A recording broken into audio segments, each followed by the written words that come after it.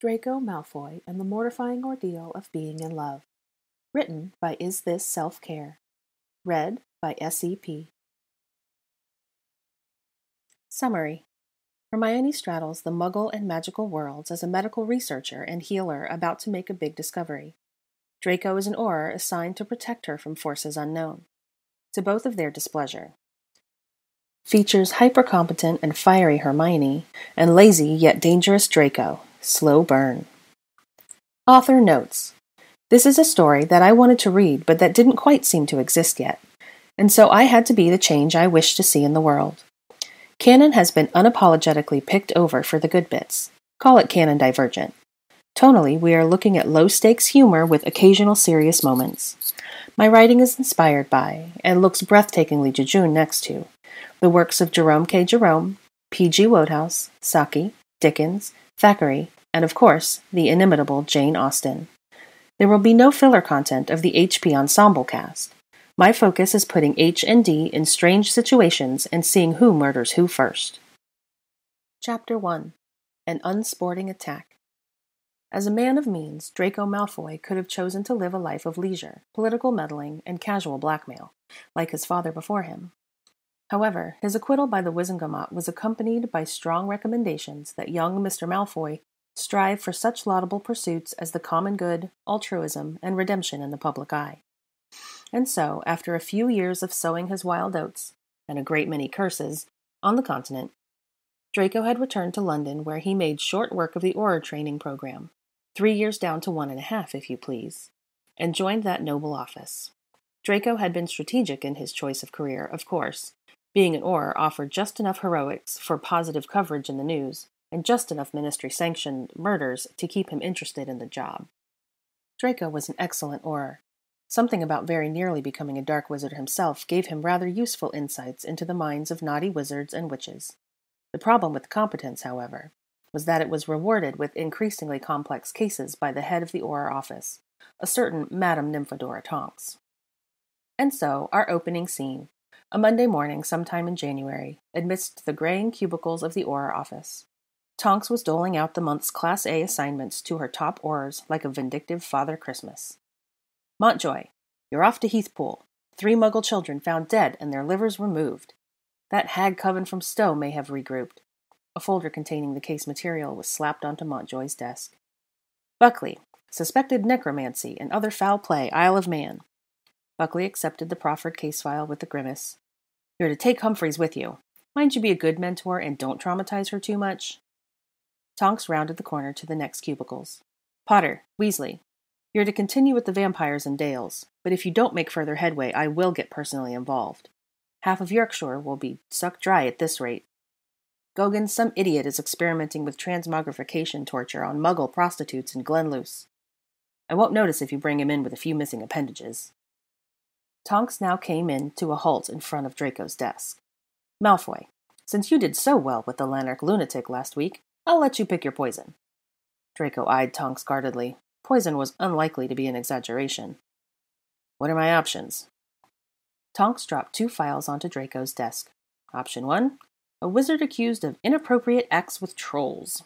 A real delight for the senses, that one. Or option 2, a request from the minister for Auror protection of a high-profile target. Inappropriate acts, repeated Draco, pulling the folder towards himself. I don't know about your tolerance level, but I've quite lost my appetite. Tonks jutted her chin towards the rightmost folder. There are photographs for your edification. Draco made the mistake of opening the troll folder.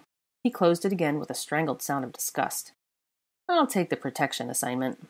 Righto, said Tonks, swiping the troll folder and its hideous contents from Draco's desk. The troll buggerer will go to Fernsby. Fernsby, come here. Fernsby emerged from a distant cubicle. Tonks slapped the folder into his chest. You are off to Morpeth. I hear the North Sea is lovely this time of year. If Fernsby had reservations about the loveliness of January sojourned by the North Sea, he kept it to himself. Tonks was rarely worth arguing with. Progress reports on my desk by Monday morning, called Tonks to the office at large. A grumble of assent from the Aurors followed the request. Tonks gave Draco a sharp look. Looking forward to yours, Malfoy. I have a degree of curiosity about that one. The target is working on some top-secret project. They won't even tell me what it's about. Tonks made her way back to the office, managing to tread on an unsuspecting colleague's foot only once. Draco, now rather curious, pulled the folder towards himself. The protection request came straight from the minister's office, and Shacklebolt had requested a security audit, defensive warding, every confidentiality-enhancing measure known to wizard kind, escorting, if you please, and protective surveillance, in sum, the bloody works. Draco was preemptively irritated. This sounded rather like a lot of effort. And who, pray, merited this extravagant treatment? He flipped over a few more pages of ministerial demands to find, finally, the principal. And it was Hermione Bloody Granger.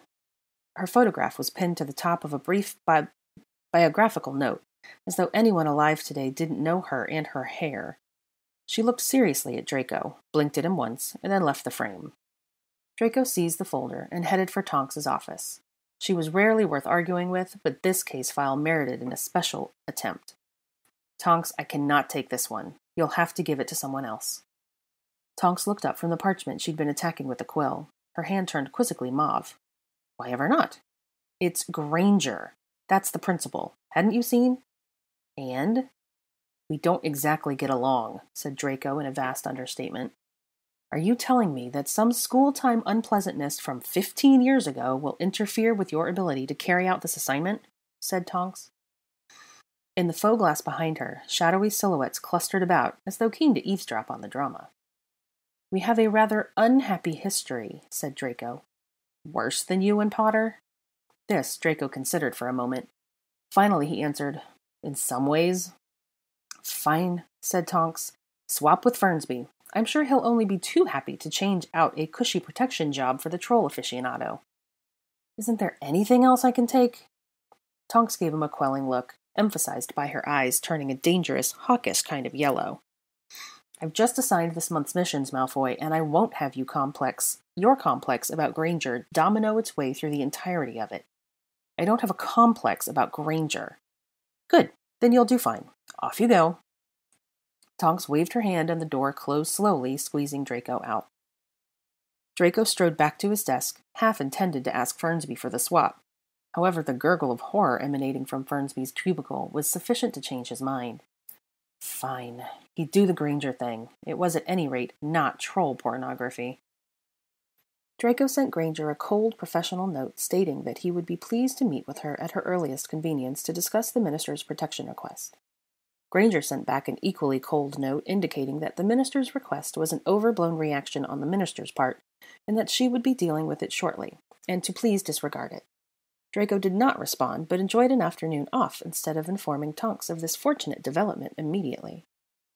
Then Granger ruined everything by writing again, indicating that, to her disappointment, the minister had not changed his mind, and was forging ahead with this disproportionate and illogical, in her opinion, plan of action. Would Draco be available to meet at 9 o'clock this Thursday? The Granger Laboratory, Trinity College, Cambridge. As he tossed the missive into the fire, Draco thought, Cambridge, of course. How could we expect anything less from Hermione Granger? That Thursday, Draco arrived at Trinity College at the beastly hour of 9 o'clock. The porter at the gate didn't glance twice at his robes. Many of the muggles wandering about were wearing long black gowns, but he did give Draco a sharp look when he said he was there to see Granger. Dr. Granger, said the porter. Have you got an appointment, sir? Yes. Name? Malfoy, said Draco. The porter consulted a chart. He found whatever he was looking for, apparently because Draco was waved in towards the verdant quad of Trinity College. It's not a quad, we call them courts at Cambridge, said the porter to some tourists, but Draco paid him no mind. He knew a quad when he saw one. Granger's note had included a few directions on how to enter the wizarding part of the college, which brought Draco to a magically concealed door at the south end of the quad. A muggle plaque indicated that King's Hall had once stood here, but that it had been destroyed in the 16th century. Draco tapped the bronze plaque with his wand, as instructed by Granger, and the ostensibly destroyed King's Hall appeared before him. Draco decided that Granger earned a 2 out of 10 in his initial security assessment. At least rogue muggles wouldn't immediately be able to find her. And with that generous thought, he strode into magical Cambridge. At 9 o'clock on a weekday, King's Hall was a roiling bustle of scholarly witches and wizards, off to advance magical knowledge. Draco had spent years at the Université de Paris to earn his bachelor's in alchemy and his mastery in martial magic, dueling. But he never set foot in an institution of higher learning in the UK.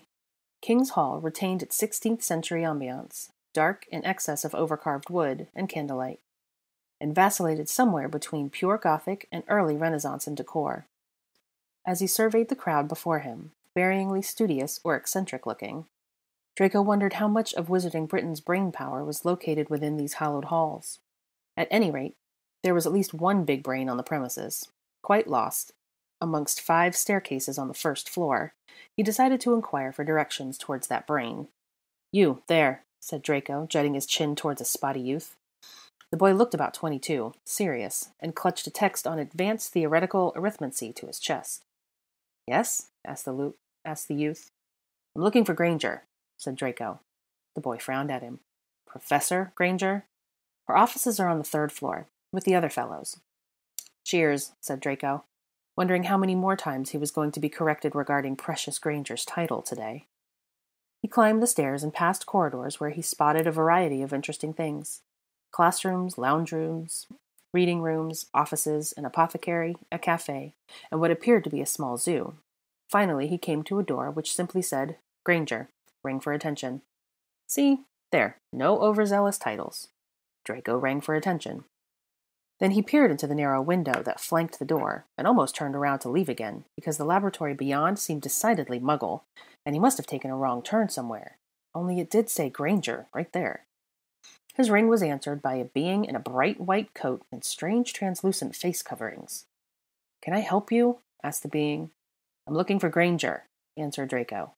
"Healer Granger doesn't take walk-ins," said the being, with a rather stiffened back. "Is she expecting you?" "She is," said Draco, adding this new title to the increasingly ridiculous running list.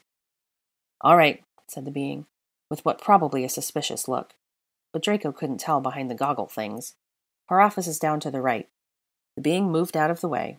From the voice, Draco was now relatively certain it was a human female, but the accoutrements made it difficult to say. In any case, Draco was in. His initial assessment of Granger's security measures plummeted to a strong 1 out of 10. It pleased him to give Granger a well-deserved horrid mark. It didn't please him to think of the work that would be involved bringing this place up to snuff. He knocked on the office door. "Come in," said Granger's voice, a blast from the past, crispy, prissy, and impatient. Draco entered the office. Granger was sitting behind a tidy, if overstacked, desk. They stared at one another in a decidedly awkward moment, something that Draco, now a fully qualified and rather dangerous Auror, was not used to anymore. And perhaps, judging by the unhappy set of her mouth, neither was Granger. Time heals all wounds, but between himself and Granger there were a great many to heal. And right now, 15 years felt like a rather short time since they'd been children fighting each other on opposite sides of a war. Draco couldn't recall when he had last spoken to her directly, and he certainly knew he had never been alone in a room with her. Granger rose to greet him with the following display of eloquence. "Malfoy." "Granger," said Draco with equal eloquence. She gestured to her chair across the desk. As he stepped towards it, Draco found himself being assessed by her. Her gaze flitted from his hair to his face, to the Auror insignia on his chest, and down his black robes to his boots. Seeing that they were dispensing with the niceties, Draco shamelessly assessed her in return. The hair, a curling pile coiled top high on her crown. The face, thinner, more severe than he remembered. The same strange white cloak as the being. The black jeans, so muggle. The casual trainers. Draco opened his mouth to make a few vague opening remarks, some chatter about Cambridge or Potter or Weasley, or some other such fluff. But Granger jumped straight to the point. "This is absolutely a waste of Auror resources." The lack of finesse was quite typey for Granger. Some things didn't change. Draco settled himself back in his chair. "Give me a bit more to go on, and I can make a case to Shacklebolt to withdraw his request. I've no more desire to be here than you." Granger pursed her lips at him. Draco wondered when McGonagall had apparated into Granger's chair, and where Granger had got to. "All right," said Granger at length. "A fortnight ago, I updated Shacklebolt on the progress of a certain research project. A research project that is not under the Ministry's purview, nor funded by it, by the by. I was sharing what I thought was a bit of good news with a longtime friend and mentor, who happens to be the Minister of Magic. Apparently, the news was too good. Shacklebolt fears repercussions, and the projects will have implications for a certain segment of the population. What implications? Asked Draco. Which segment? I'd rather not say, as my hope is that you won't be involved any further than this meeting. Shacklebolt is overreacting. I shall speak with him again this week and convince him that putting me under Aura surveillance is utterly unnecessary.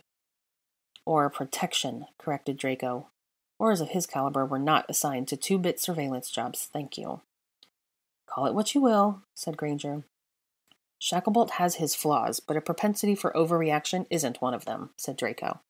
There wasn't much love lost between himself and the minister, but there was a certain respect. No, it isn't in one of his propensities, which is why I'm rather dismayed really, by his decision to involve your office. Is it possible that he isn't overreacting? The look Granger leveled at him was decidedly unfriendly. No. You don't think that this breakthrough or discovery of yours is putting you at any new risk whatsoever? Not at the moment. First, no one knows about this development other than Shacklebolt himself, and to a varying degree my staff, all of whom I trust implicitly. And secondly, though I've made a breakthrough, I haven't quite solved the issue yet. That will be a work of at least another year. I won't be on the front page of the Prophet asking to be murdered tomorrow. Draco's eyes twitched upwards. Shacklebolt thinks you're going to be murdered? He thinks, probably rightly, that some people won't be pleased about my breakthrough. Draco decided that he needed to speak to Shacklebolt. Perhaps he'd be less cagey than Granger and disclose something useful to the aura assigned to her. He found himself truly curious now about the nature of this good discovery. His next question was carefully phrased. He didn't want to cast aspersions on Granger's heritage. Gods forbid, he was already on thin ice everywhere on that front. But there were things she mightn't know, as a Muggleborn. Might Shacklebolt be aware of certain wizarding predilections or biases that you aren't, that would be cause for concern? Granger took a breath, as one might if she was summoning one's remaining patience. If I told you I'd solved world famine or something equally wonderful, would you pause to worry about the actions of a few naysayers? One naysayer would be enough to dispatch a do-gooding researcher, especially one who keeps her laboratory secured with a third-rate locking charm and some chicken wire. One of Granger's knees began to bounce. It brought to mind a cat twitching its tail in annoyance. So have you? Asked Draco. Have I what? Solved world famine? Nothing so grand. That was an example. Where do you keep your findings? Asked Draco. Now it was Granger's turn to raise an eyebrow, which was the entirety of her response. Draco gestured to the office around him and the laboratory on the other side of the door. I've identified a dozen vulnerabilities already, and that's only what I saw in the 5 minutes it took to walk up here. If I wanted to work it out, I rather think I could. Do you? Yes. Seeing Granger smirk was something. However, it rapidly disappeared. If we're talking of physical security, I haven't exactly had a reason to increase it beyond the usual measures until recently. I can assure you that I'm capable of warding my laboratory beyond a locking charm, and keeping my data safe. Perfect, said Draco. Proceed with that. I'll be back in a few days to do a penetration test. If you satisfy that, and implement any additional measures I recommend, we may be able to convince Shacklebolt that you and your research are safe, and we'll be able to put this behind us. This challenge was doled out with a, quite laudable, Draco thought, minimum of arrogance on his part. Granger's eyes grew hard. The challenge was recognized and accepted. Fine. And when will this penetration take place? I'm not giving you warning, said Draco, rising. Do you think a real-world threat would? Brilliant, said Granger, rising too. Sarcasm roughened the edge of her words. I do love surprises. They did not shake hands, and she did not see him out. Draco scheduled a visit with the Minister of Magic later that week. He sauntered past the minister's sour-faced assistant on the designated day, wondering who had pissed in her pixie puffs. Shacklebolt was as reticent with the details as Granger had been, but impressed upon Draco the importance of keeping Granger safe to complete her project for the benefit of all wizard kind. It was all very grand and extremely vague. The only positive was Shacklebolt's evident pleasure that it was Draco who had ended up with the assignment. I know you won't hesitate to get nasty, Malfoy, if any malicious individuals were to make a move against her. Draco accepted the backhanded compliment with a mock bow. You're warming the cockles of my heart, Minister. Shacklebolt returned the bow with an inclination of his head. Then he grew somber. She could change the lives of hundreds, thousands for the better. And yet neither she nor you will tell me what the project entails. Did she make you take a bloody vow of secrecy before disclosing anything? Shacklebolt raised his hands, not responding one way or the other, and thus Draco gave his answer. She would have the foresight, said Draco, throwing a fistful of flue powder into Shacklebolt's fireplace. Cambridge. This was it. He'd given her long enough to prepare. It was late on Monday evening. King's Hall was quiet. Draco supposed that Granger was off having dinner or browbeating innocent undergraduates. He stood at the back door of her laboratory, tapping his wand to his chin thoughtfully. However, before he had cast any kind of revelation charm, or begun any sort of snooping, Granger rounded the corner. Malfoy? She said, looking a little disheveled and out of breath. Draco filed her timely arrival away for future analysis. She was too clever for it to be a coincidence, and yet she hadn't cast a single spell that would have made his presence known. Granger had forsaken her muggle clothing for green healer robes. She looked both irritable and impatient, and quickly confirmed both of those conditions by asking, Time for your vaunted test, is it? How long will this take? Draco did not appreciate her tone, which suggested that this might be an affair of several hours.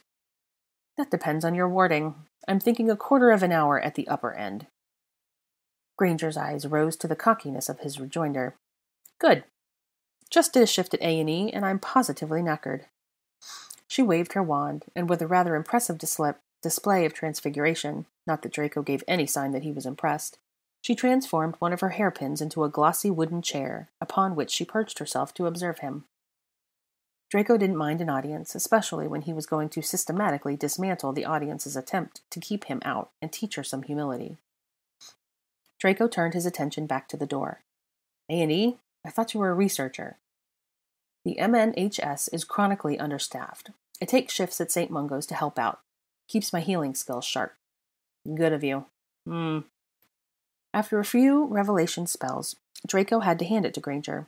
She'd done her homework. Not a surprise, really. The protective enchantments that now warded the door to her laboratory were many, quite complex, and well cast. Draco got to work, but not without taking the piss just a little. Caterwauling charm? Insulting. I've learned to work from the lowest common denominator up, was the dry response. The basic intruder charms that followed were dismissed with a few wand waves. The Salvio Hexia was a good warm-up.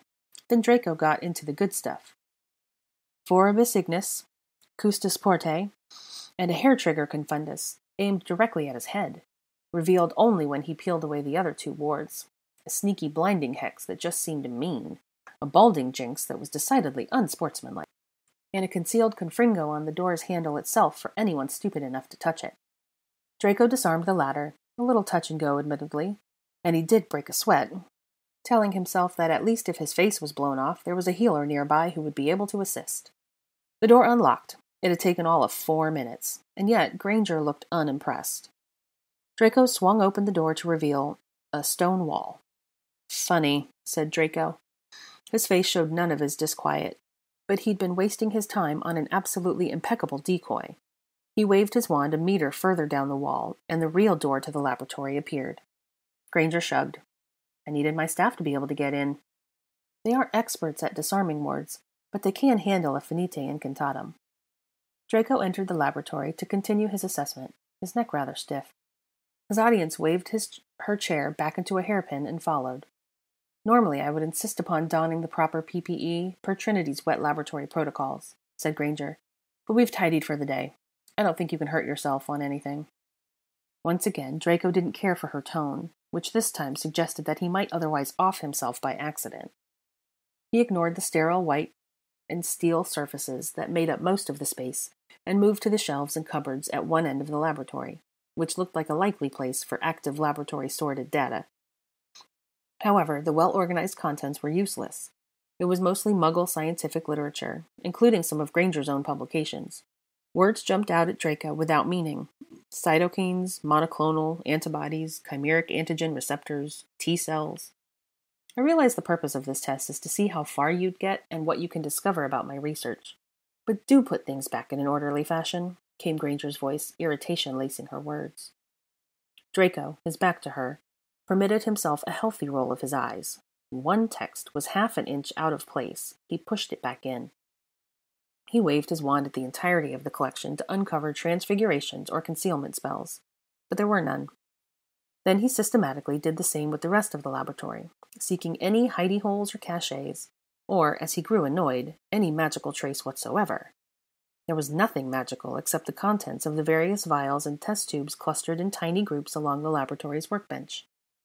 "If I stole these and had them analyzed, what would I discover?" asked Draco. The glow of his spell illuminated the vials of interest. Granger walked towards them and pointed. Gamma-delta T cells, antigens, MART-1, tyrosinase, GP100, survivin, all of the magical provenance, which is why your spell is revealing them, but not otherwise noteworthy. "I see," said Draco, who did not see at all. "I don't know who your hypothetical analysis would be conducted by, but in the event that these were to be stolen to uncover what I'm working on, but I should tell you that very few people in the UK would be able to pull meaningful conclusions out of this." Draco felt the false modesty in her words. By very few, she meant none at all. "I'm surrounded by idiots, and I'm the only one who can make sense of any of these horrifically named extracts." "And those?" asked Draco, pointing to larger, rather more familiar-looking vials along the back row. "Your hypothetical analyst would discover perfectly brewed sanitatum. That's a healing potion," she added quite unnecessarily. "I find of critical importance in the laboratory of a healer," said Draco, his annoyance lapsing into sarcasm. There was the tiniest quirk at the corner of Granger's mouth. Amusement, rapidly stifled. Draco was doing his stifling, but in this case, it was exasperation. She had wasted his time on a wild goose chase with either those door wards, knowing that there was nothing of real use in the laboratory itself, unless one was in possession of about 12 doctorates to put it all together. But she had to be recording findings. She was too methodological and meticulous not to. Now Draco turned to a corner of the laboratory that he'd ignored as a matter of course. It was the most mugglish area of the entire place, a corner desk cluttered with glowing boxes of light. Granger might as well have cast a notice-me-not on the lot. Had she? No, his detection spell showed nothing. That had been a feature of his own built-in habits. His eyes almost naturally averted themselves from the unmagical, the utterly mundane, the terribly muggle. He'd have to watch that, clearly a weakness. He walked towards the desk, and for the first time since Draco had entered the laboratory, Granger actually perked up and looked interested in the proceedings. Now he was getting somewhere. "Computers," said Draco, pulling up some distant memory from Muggle studies. "Well done," said Granger, with the tone of one who would take to praise an especially slow child, who had just correctly identified a barn animal. Draco favored her with a dark look. Her face was impassive, but her eyes betrayed her. She was curious about what he was going to do next. And, of course, he hadn't the faintest sodding clue where to go from here, other than jinxing the computers into submission. But from what he recalled, these devices weren't sentient.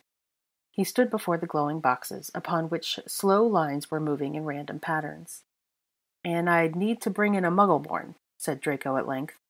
"Oh, yes, that would be a start," said Granger. She looked at her nails. "You'd want to find one who is a decent hacker, too. I'm not sure many of those exist, amongst wizard kind, but perhaps one or two in the UK? A hacker." "Yes," said Granger, offering no further explanation of the violent term. "If, as I suspect, your findings are in these things, what's to stop me, a baddie, from destroying the lot, and stopping your research in its tracks?" asked Draco. Granger shrugged. "Wouldn't matter. It's all in the cloud." "The cloud." "Yes. I'd be out the cost of the equipment, that's all." "So your bog-standard dark wizard up to no good wouldn't have much to discover here?" "I'm afraid not," said Granger. "The wards at the door were an amusing puzzle. Thank you for wasting my time. I wanted to see if you're as good as they say." Draco gave her a quick look, wanting to know who "they" was, because he did like to hear how good he was. Granger did not indulge him. "I had a few other ideas for other hexes and things," she said, gesturing to the door, "but I hadn't the time." "So, no evidence of concealment, no written findings, computers, clouds." Draco looked at Granger. "If I'm a baddie who needs information, what do I do next?" Granger looked at him inquiringly. "What do you do?" "I go after you," said Draco. He raised his wand a split second later. His spell hit her in the chest. Chapter 2. Draco Malfoy, Genius Inventor. The Lumos dissipated harmlessly into Granger's robes, but her shock was nevertheless evident. "That was unnecessary," she gasped, a hand at her chest. Draco made his way towards Granger's office with a bit of a saunter. "I promise you other spells wouldn't be so friendly." "No one's going to be casting unfriendly spells at me for no reason," said Granger, following him. "They don't have a reason now, but if your big breakthrough is as significant as Shacklebolt thinks, and when it gets out, then—" He turned to her again, his wand raised. She was readier this time and spat out a Protego. "Better," said Draco. "How's your resistance to the Imperious Curse?" Granger grew still, her hand gripping her wand. "If you cast that on me in my own laboratory, I shall drown you in sanitatum and enjoy the irony." Draco glanced above him. Every vial of sanitatum had levitated off the benches and was hovering over his head. In a real situation, he'd vanish the lot and blast Granger through 2 walls for the cheek. But nevertheless, it was an impressive bit of non-verbal magic. "I'll concede that your research is more or less safe, physically, from most wizarding intruders," said Draco. The vial settled back into place. "But it all lives in your head and can therefore be read, or tortured, out of you, or any of your staff. I'm the PI on the project in question. My staff consists of 5 undergrads and 8 graduate students, whose combined understanding of the project is probably 15%, scattered through 13 minds. They aren't much of a vulnerability." Draco gave her a hard look. "Then you're the vulnerability." She predictably looked offended. "How's your occlumency?" said Draco. The question was accompanied, of course, by a friendly bit of legitimacy. Draco was granted a clear view of Granger's perception of him at that precise moment. Tall, arrogant Ponce with good hair, and then he was mentally slapped out of her mind. He pressed a finger to the center of his forehead. This witch was making his brain sting. Meanwhile, Granger looked like she wished to double down and slap him in the material world for good measure. And wouldn't that just be a lovely throwback to their school days? "I thought we were assessing my laboratory, not me," said Granger, her eyes flashing to him. "We're assessing risk exposures," said Draco. "And it's quickly becoming obvious that your significant one. Is your home warded?" "Moderately. I can enhance it." "I'll enhance it," said Draco. "How do you travel?" "Flu, apparition. Those are trackable, you know. Broom?" "I detest flying," said Granger. Draco made a valiant effort not to curl his lip. What a terrible position to take! What a dreadful thing to hate! What a sad circumvention of one of the greatest joys of being magical! Granger fell in his esteem quite irredeemably. "Since when is apparition trackable, other than the trace?" asked Granger. "Top secret," said Draco, now in Granger's office. He rifled through the various stacks of paperwork and books, encountering again nothing but the highly specialized, utterly incomprehensible Muggle jargon, and no sign of recent developments, note-taking, record-keeping, or anything of the useful nature that might point him to the Granger's precious findings. There was another computer in the office, which Draco eyed with a resigned kind of vexation. How stupid to be flummoxed by a device that any Muggle off the street could probably operate. Perhaps he should have kidnapped the porter at the gate and brought him in to assist, statute of secrecy notwithstanding. He stared at the computer intimidatingly, waiting for it to confess its sins, but it merely offered him wobbly lines. As Draco snooped, scanned, and searched for interesting magical giveaways in the rest of the office, Granger pulled off her healer robes and dropped into the chair that Draco had occupied upon his first visit. She let out a sigh of unadulterated fatigue. Draco glanced at her, Muggle clothing again underneath. This time a long-sleeved top and some trousers that barely merited the name. More like opaque black tights, really. Was this decent public attire by Muggle standards? Shocking. He could see the precise outline of her calf and the exact shape of her knee. He didn't spend too long musing upon the foibles of Muggle fashion, however, as the witch herself was a bit of a concern. He could see now how thin she was, how her collarbone shadowed, and how her neck seemed too dainty to hold the mass of hair pinned upon her head. She was pale, peaky, and generally looked overdrawn. "What's your schedule like, Granger?" Draco asked, as though continuing his query about the travel patterns, but really wanted to get a sense of what exactly this woman did with herself, day in and day out. Typically, Granger had a schedule ready. color-coded and planned to the hour. She waved her wand in the direction of her desk, and the schedule floated to Draco, deposited itself into his hands.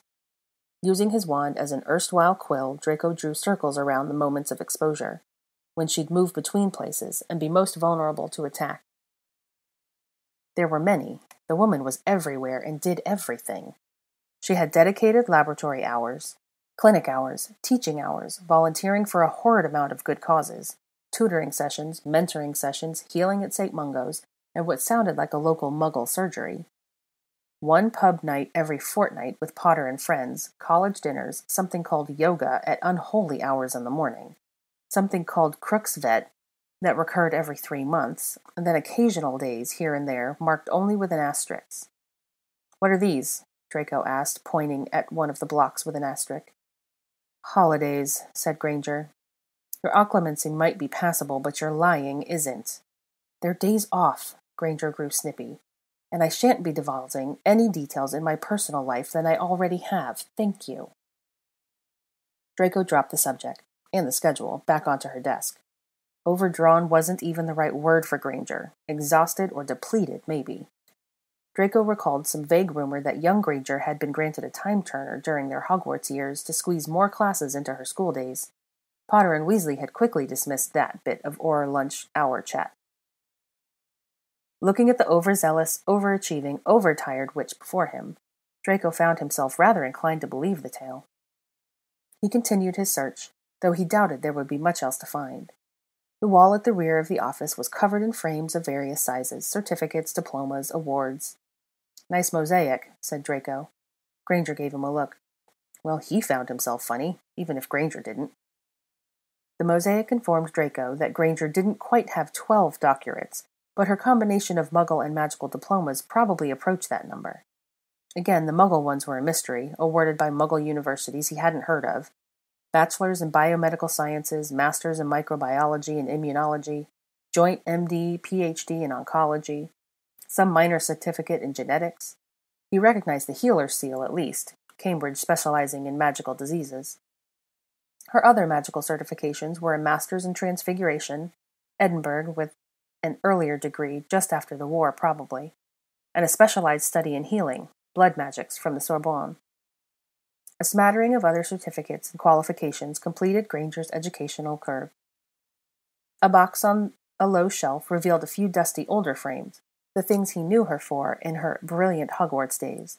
The record-breaking OWLs, the absurd amount of NEWTs, don't merit a place upon her wall of adult achievements. He spotted an Order of Merlin First Class. Potter had similar proudly hung upon his cubicle wall, but Granger hadn't eaten the room, apparently. Granger excused herself to make tea, and in a show of civility that appeared moderately challenging to verbalize, asked if he'd like a cup. Draco said no. Granger looked relieved. After she'd left, Draco, being a pragmatic and sneakish kind of person, took advantage of the moment to cast a few discreet tracking spells upon a handful of her personal items. The trainers under the desk, hairpins, blarmed things were everywhere, a half-finished mug of tea. He rifled through the paperwork on her desk and found nothing of interest. Conference invitations, Muggle grant application results, notes from students, useless tat. The computer made a sound like a small ping. Draco turned to it.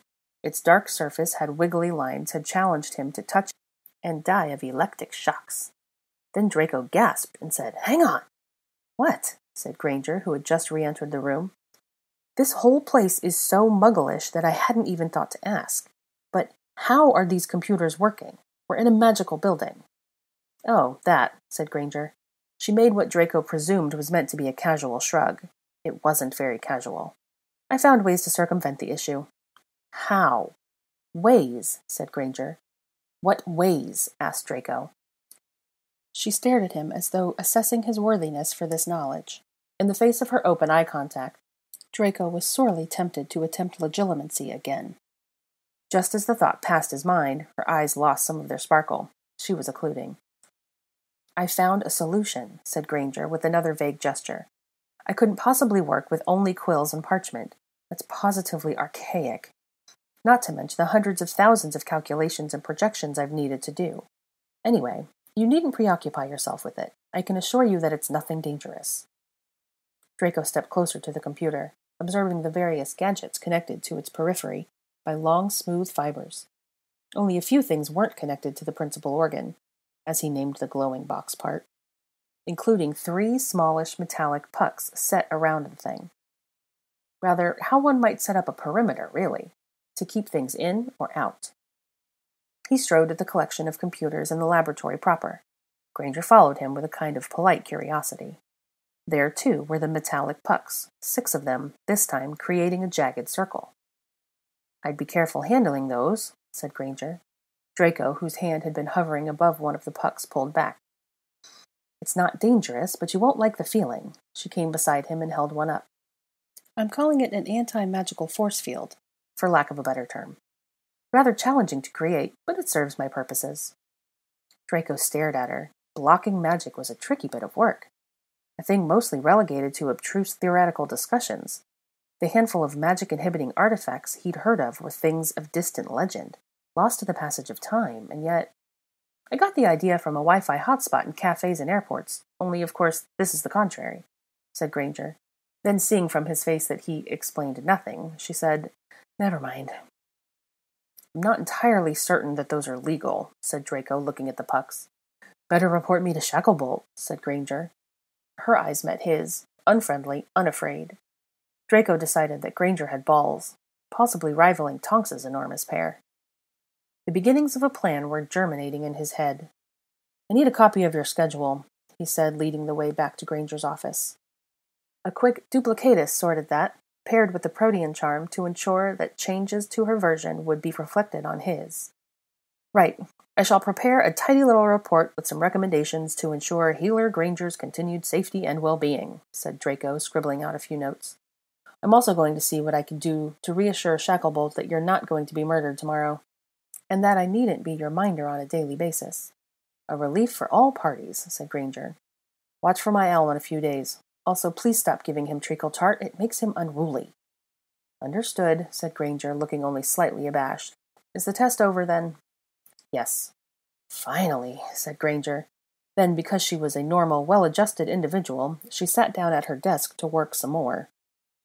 Draco saw that he had, for all intents and purposes, ceased to exist, and decided to show himself out without further ceremony. "Mind the tile in the front of the door? Quicksand curse," said Granger absently. "It was to catch the baddies on the way out." "Saw it, Granger." "Of course you did."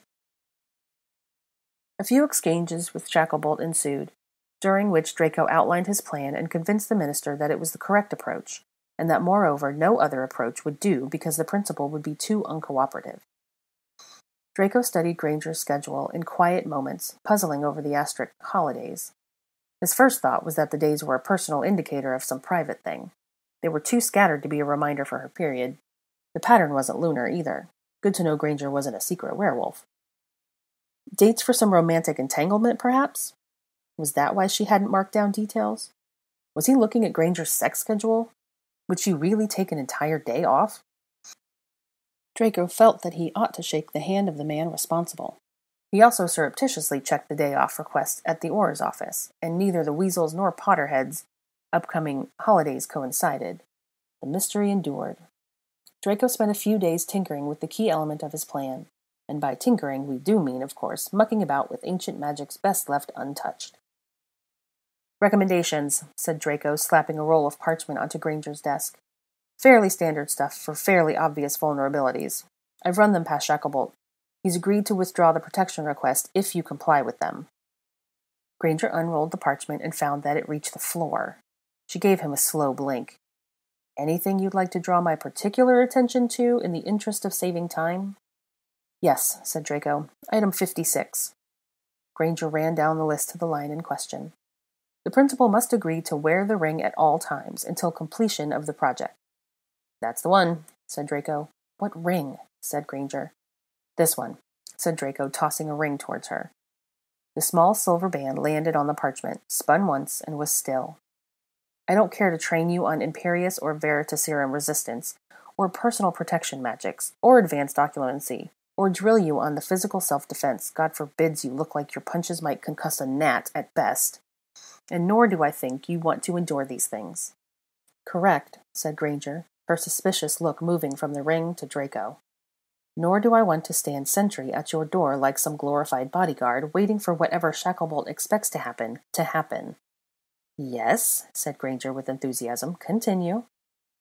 "So I presented Shacklebolt with this option, which will allow me to, in essence, be alerted if anything were to happen to you, and apparate to you instantly. I can find better uses for my time, and you can carry on with your distressingly full, by the way, schedule unimpeded." Draco waited to be praised for the simple elegance and the brilliant solution. Instead, Granger poked the ring with her wand. "It isn't going to kill you," said Draco. Granger met his eyes seriously. "My data set is admittedly rather small, but I saw the aftermath of the last piece of jewelry that Draco Malfoy handed out, and it was alarming. You'll have to forgive me if I don't immediately put this on. I'd like to analyze it." Yes, the Katie Bell incident. If Draco had any feelings, they would have been a little hurt, probably, by this display of mistrust stemming from the actions of an idiot boy being manipulated by the darkest wizard of the century, a decade and a half ago. But he didn't, so the point was moot. "I'm happy to see that you've got some self-preservation instincts," said Draco. He swept his hand toward the ring. "Analyze away." Granger cast a few revelation spells, which set the ring aglow with slow-rotating, translucent spellwork. "So, what's all this?" "Telling you would rather spoil the fun, wouldn't it? You tell me," said Draco. And with that, he settled back into his chair into a relaxed pose. Now it was his turn to watch her unpuzzle a thing. She flicked through the spells with some adeptness, quickly picking out the more critical ones. Draco supposed that diagnostic magic would come easily to her as a healer. She listed her findings. A locator charm, miscellaneous protective runes. Thoughtful, thank you. A distress beacon, heart rate monitoring. Now her lips quirked. "What's funny?" asked Draco. "You've invented a wizarding Fitbit." "I beg your pardon?" Unless he was misunderstanding, Granger was suggesting that his exceptional creation was a knockoff of a muggle thing. What? "Never mind. What's this unfinished mess here?" asked Granger, holding her wand point to a ghostly green knot of arithmetic calculations. Draco felt his nostrils pinch. That unfinished mess was the result of many frustrating hours of work. "I haven't got around to finishing that yet." "What's it supposed to be?" "Port key. For moments when you couldn't apparate, or if you were trapped in an anti-apparition ward. I haven't worked out the calculations." Granger looked mildly impressed. Draco supposed that she was surrounded by the nation's greatest magical brains on the daily, and that he ought to be pleased that she was mildly impressed by a mere Auror's paltry creation. "An on-demand port key would be something," said Granger. "Portus is a pain in the arse of an enchantment," said Draco, trying to sound resigned, rather than sullen. "Have you ever thought of making more of these rings? You could monetize these easily," said Granger, holding the ring aloft. "Do I look like I need money?" asked Draco. Granger leveled a stare at him. Her back straightened. They had been dangerously close to lapsing into a civil conversation, and she seemed to have forgotten who she was talking to. She sniffed in lieu of responding. "Anyway, I can't mass-produce the ring." "Right," said Granger, weighing the ring in the palm of her hand. "Because this isn't just some trinket you put a few neat charms on." "No." "This is an artifact." "Indeed." "A family heirloom, if I were to hazard a guess." "Yes." Of course she spotted the concealment charm that made the ring look like a plain silver band. Now she tapped her wand to reveal the ring's true appearance. An ornate silver Ouroboros, ever eating its own tail. And on the inside, the family motto, Sanctimonia Vincent Semper. Purity will always conquer. "You are certain this ring won't immediately attempt to amputate my finger? I'm not pure, after all," said Granger. Draco felt that the temperature in Granger's office had dropped rather suddenly. "Did you see a sign of dark magic?" asked Draco. Too quickly. He sounded defensive. Blast. "If there was dark magic, it's gone now," said Granger. She tapped the ring again, reverting it back to the plain silver band. She looked thoughtful. "I'll need some time to go through this extremely comprehensive list of recommendations," she said at length. "Take the time you need," said Draco. "But you know that the alternative is Shacklebolt setting up a bed camp for me. Overnights in your laboratory." She eyed him. Then she seemed to decide that he must be joking. "I'll need to think about item 56 in particular. Do you want the ring back in the meantime?" Keep it, said Draco. Have your friends analyze it. Isn't one of the Weasley brothers meant to be good at that stuff? And when you've quite settled any doubts, owl me, and we can get on with our lives. Granger perked up, as though getting on with her life without a Draco-shaped barnacle attached to her was the kindest hope she could offer. I will, she said.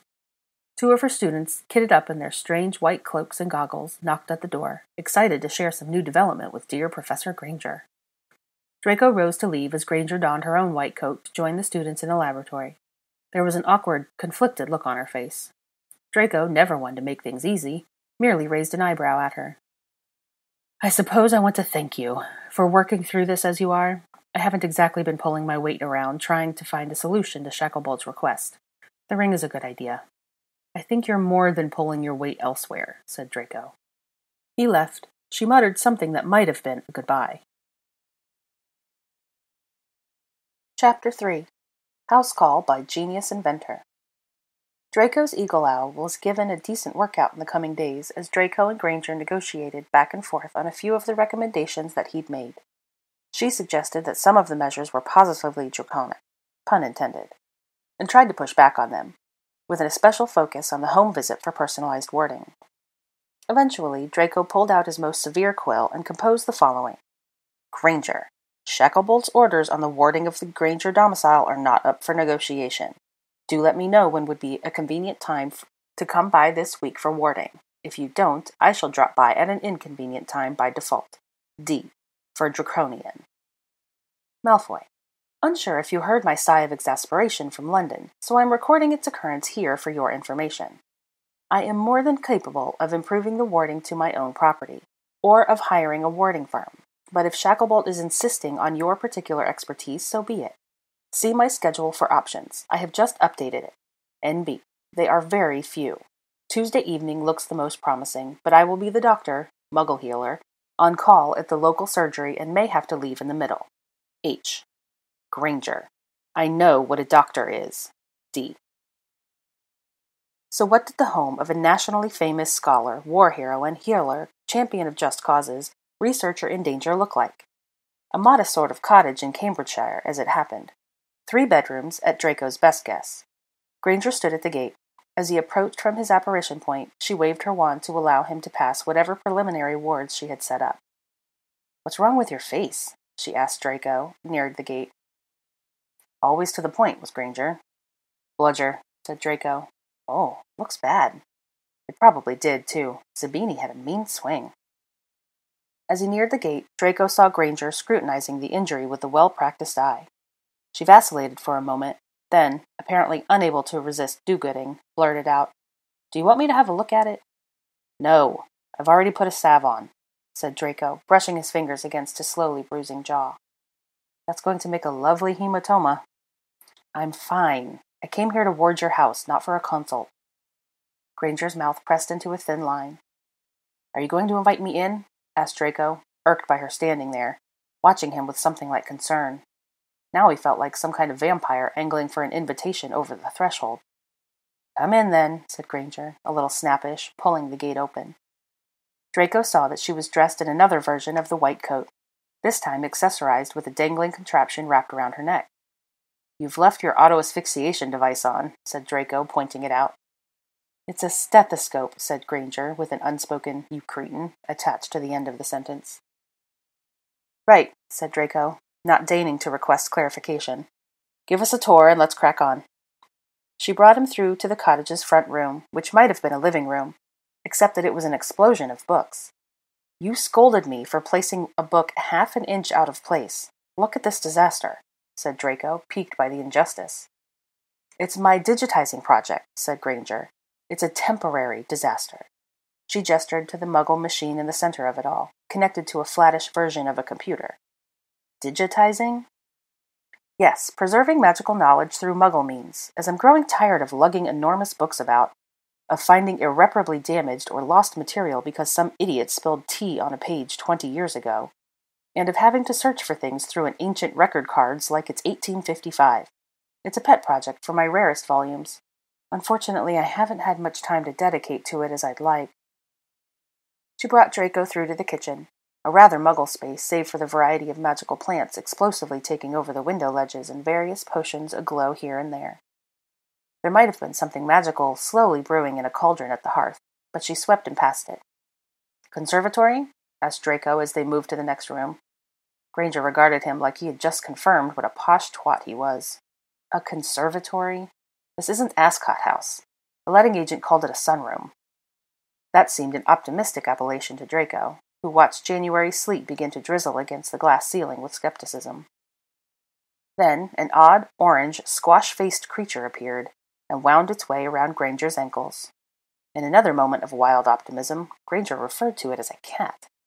"What's wrong with your cat?" asked Draco, bending over to regard the creature with concern. "Nothing's wrong with him," said Granger. Both she and the creature looked at Draco with great offense. "He's part Kneazle and very intelligent.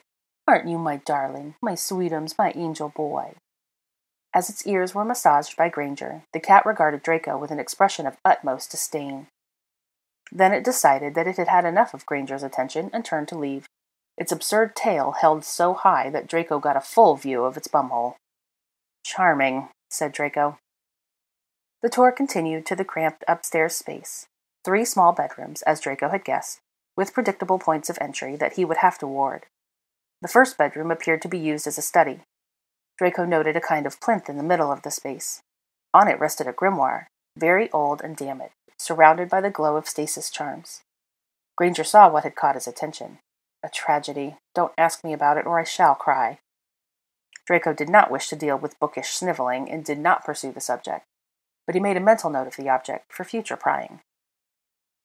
The second bedroom was quite bare, save for a long mat on the floor, candles, and a cluster of orchids. What ritual was Granger preparing to cast here? He tried to make sense of the candle arrangement, but it didn't match the geometry of anything he recognized.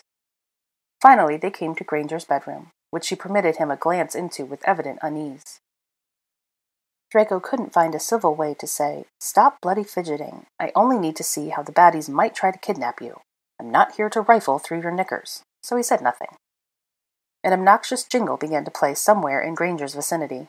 She pulled a palm-sized muggle thingy out of her pocket and spoke into it. From what Draco understood, she was being summoned to the surgery by the means of this device. She confirmed this by rushing past Draco to the stairs. "I have to go. I think you have seen enough to orient yourself. Please set the wards to let Crookshanks in and out. He likes to roam. I'll be back in a few hours." "Crookshanks?" called Draco as Granger tripped down the stairs. "The cat," said Granger. She disappeared outside, but instead of the crack of disapparation, Draco heard the sound of a motor. Granger was driving. A muggle car.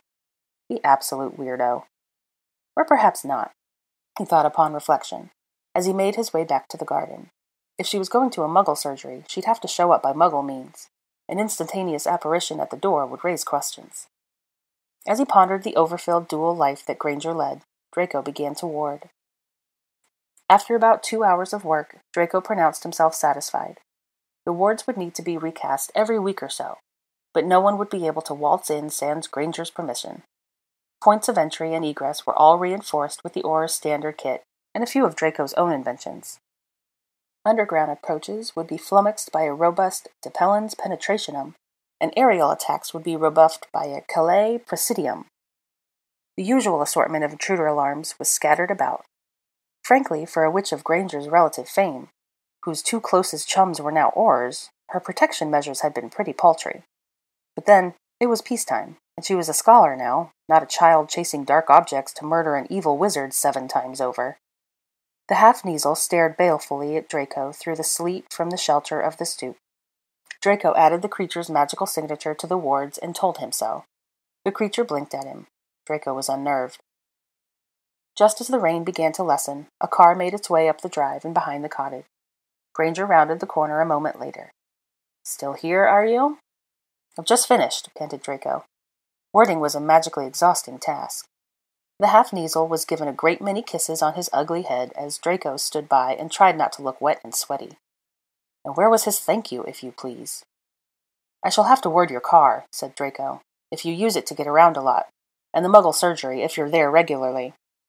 Granger frowned at him. "My car is brand new. You can't ward it. You'll mech up something." In the face of Draco's confused offense, she added, Cars have electrical components in them now. Maybe they didn't when you were in Muggle studies."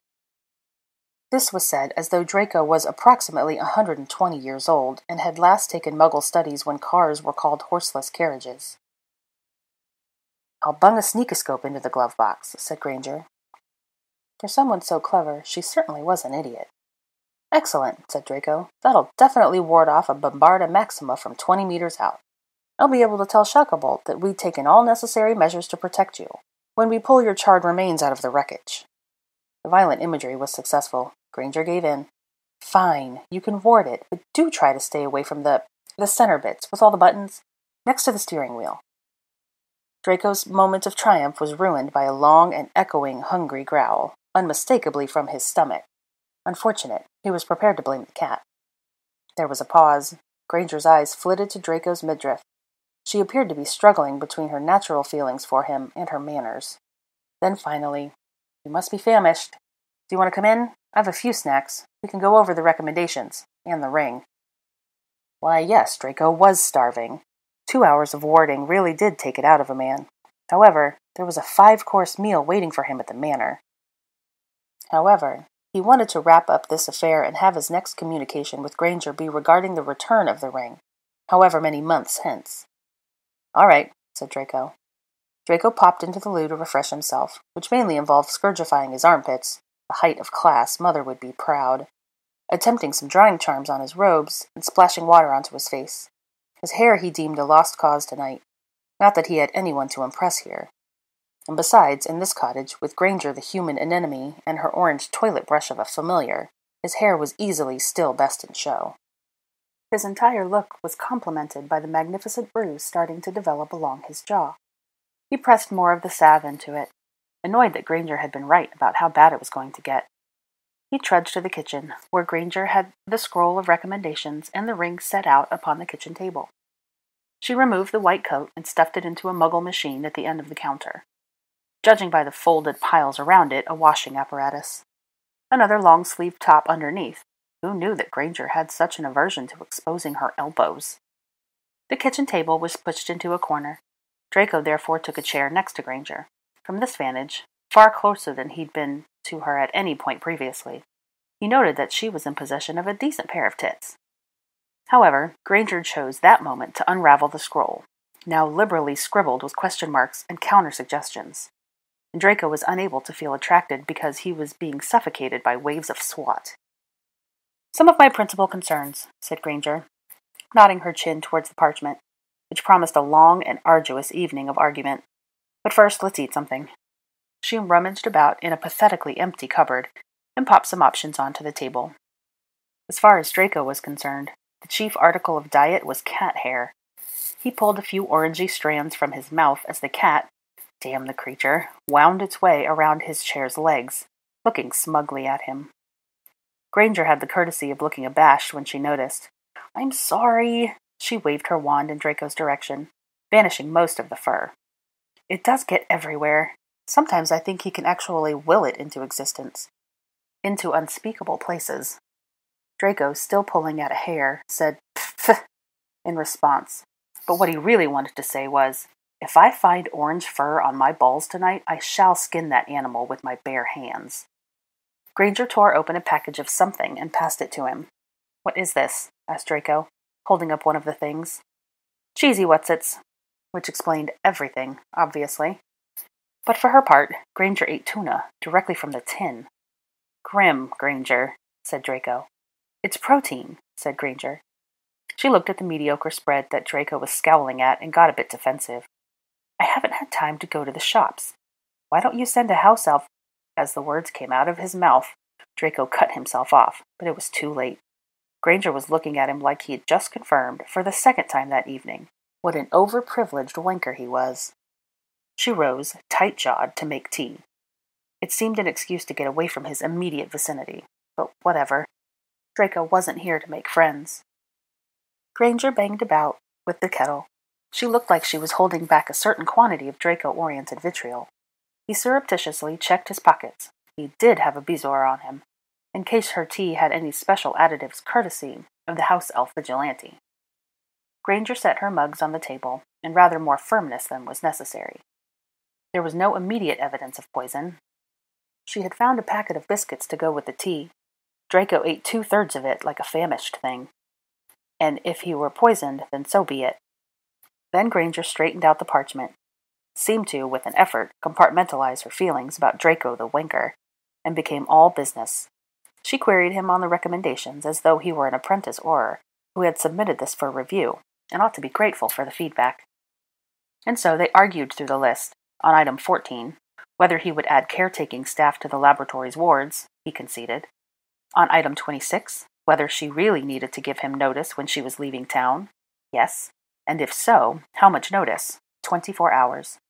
On item 33, what constituted a public event, over 40 people. Item 34, what did she have to advise him of her attendance at Muggle ones, because he said so. Could he not make her home unplottable? She had Muggle friends who might want to visit. No. And so on and so forth, until they came to item 56. Granger refilled her tea and pulled out another package of biscuits, given that Draco had straight-eaten the entire first one. So, the ring, said Granger. The ring, said Draco. The crux of the thing, the object that meant he could continue his life in relative happy Granger-less freedom, and still satisfy the minister and Tonks. I've had it looked at by a few experts. It does seem quite safe. They were rather impressed by it, actually. Draco wanted to say, naturally, I am a genius. Where is your Fitz-It now? He sipped his tea self-righteously instead.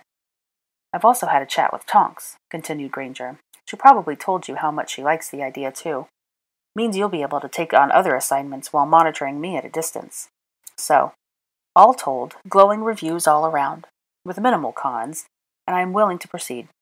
I do have a question for you, however. Yes, said Draco, even though he had a fair guess about the question. In fact, he was surprised she hadn't asked earlier. How does the information tracked by the ring come to you? Draco held up his hand and waved his wand at it, canceling the notice me not charm there. Ah, said Granger as the silver ring on Draco's finger came into view. Her gaze flicked from Draco's ring to the one on the table. Then, after some private deliberations in that over-large brain of hers, she said, quite intelligently in Draco's opinion, I shan't ask more questions about the original use of these things. I feel that further details might put me off the whole affair. Good shout, said Draco. Because, yes, these ancient rings had long been worn by married couples in the Malfoy family. His mother had removed hers many years ago, following Lucius Malfoy's death in Azkaban.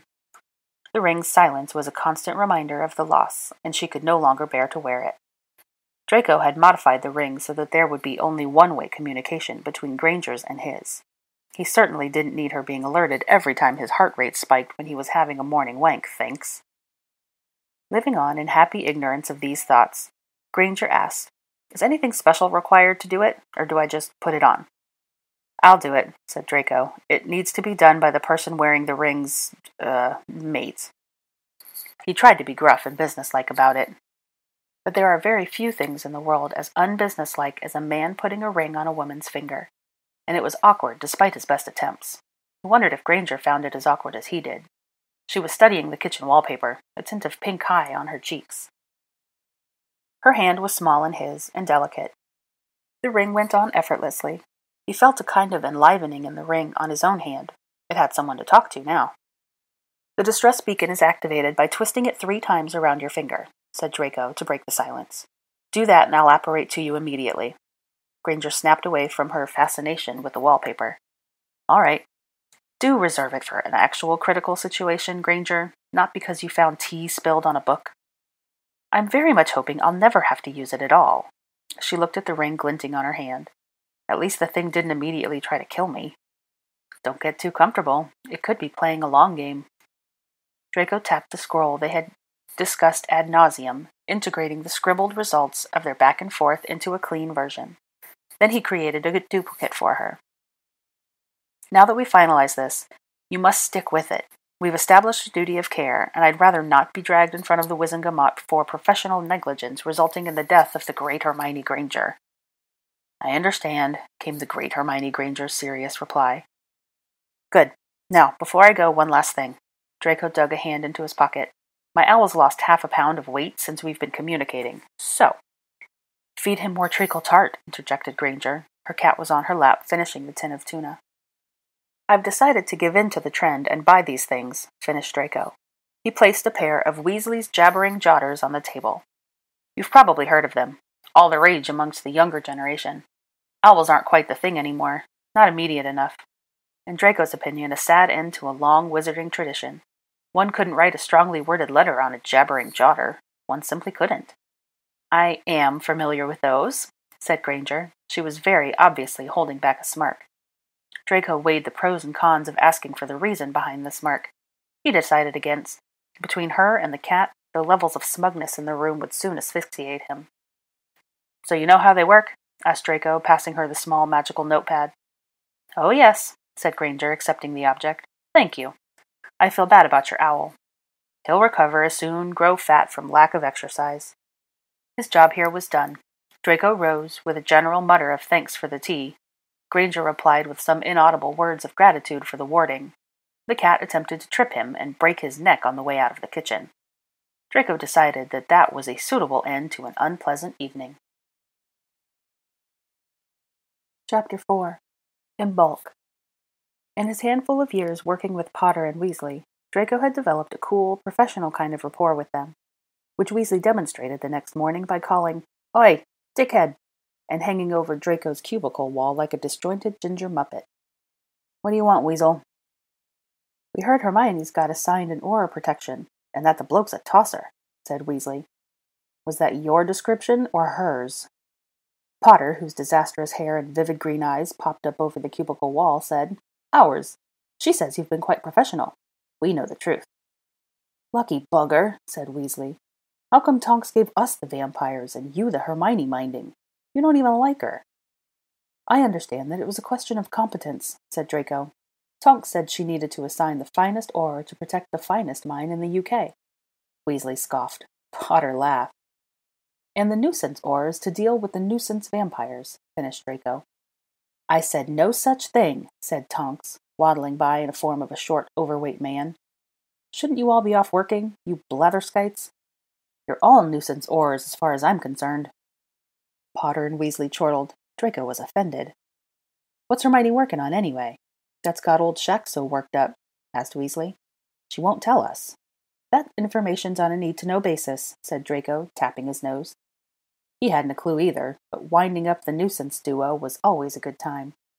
The two of them looked suitably annoyed that Draco seemed to know something they didn't. "Work!" shouted Tonks from her office. "Yes, boss," replied Weasley. "Word to the wise, Malfoy," said Potter as they left. "Don't insult Hermione's cat." "Too late," said Draco. 2 weeks passed, during which all was quiet on the Granger front. Her ring had been calibrated to alert Draco to extreme physiological or emotional shifts that might indicate immediate danger, significant spikes of fear, panic, pain, or unusually high heart rate. In general, Granger seemed to be miraculously even-tempered. There was one day when Draco's ring tingled at him throughout the morning, signaling that Granger's pulse was elevated at various points, but not quite at the threshold signaling a wild panic. He set it out of his mind and joined Gauguin and a few junior aurors for a hand-to-hand combat session. Tonks insisted that her aurors not only maintained their dueling expertise through rigorous practice, but also their abilities as physical fighters. Many had moaned about having to learn to fight like muggles. Tonks had set them straight. A disarmed aura with hand-to-hand training could still outmaneuver, disarm, or maim an opponent, if he kept his wits about him. A wandless aura without those things was a very dead aura. Granger's elevated pulse, the fourth such incident that morning, interrupted Draco's spar.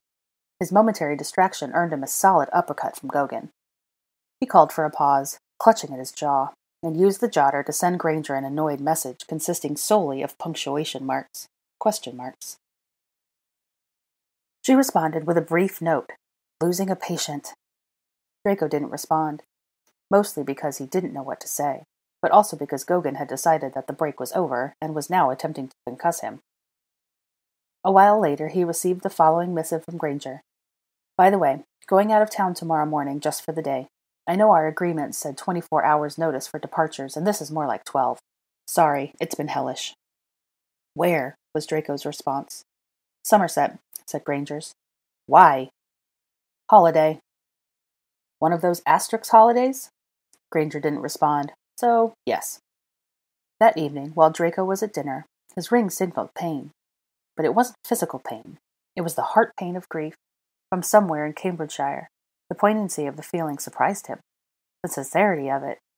Granger truly was a do-gooder, to the core. He supposed that she had got home and was giving way to the loss of her patient.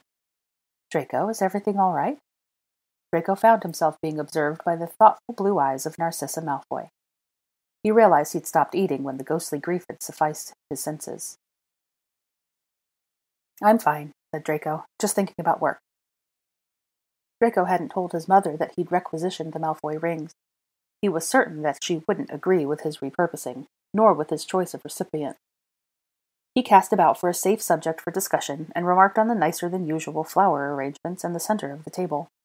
Floristry was one of his mother's hobbies. "Do you like it?" asked his mother, leaning over to touch a few delicate petals. She seemed in a pensive mood. "It's Imbolc tomorrow." Imbolc? The word was vaguely familiar to Draco. Some pagan festival or other. Narcissa pulled up an already perfectly placed blossom and replaced it with even more perfectly bouquet. "Yes, it marks the end of winter. Your grandmother used to observe those old traditions when I was a little girl. The house would be decorated with snowdrops and daffodils on every surface. We'd have a feast, and we'd feel hopeful knowing that spring was finally on its way." Draco made some polite reply. His mother watched him eat, her own hands folded onto her lap. She had something else to say. "What is it?" asked Draco. "Are you going to be home tomorrow? I've got some friends coming for tea." Draco made a few quick calculations. Those few friends would most certainly happen to have lovely and accomplished daughters, who would no doubt come too. His mother had grown rather less subtle about her matchmaking since he turned 30.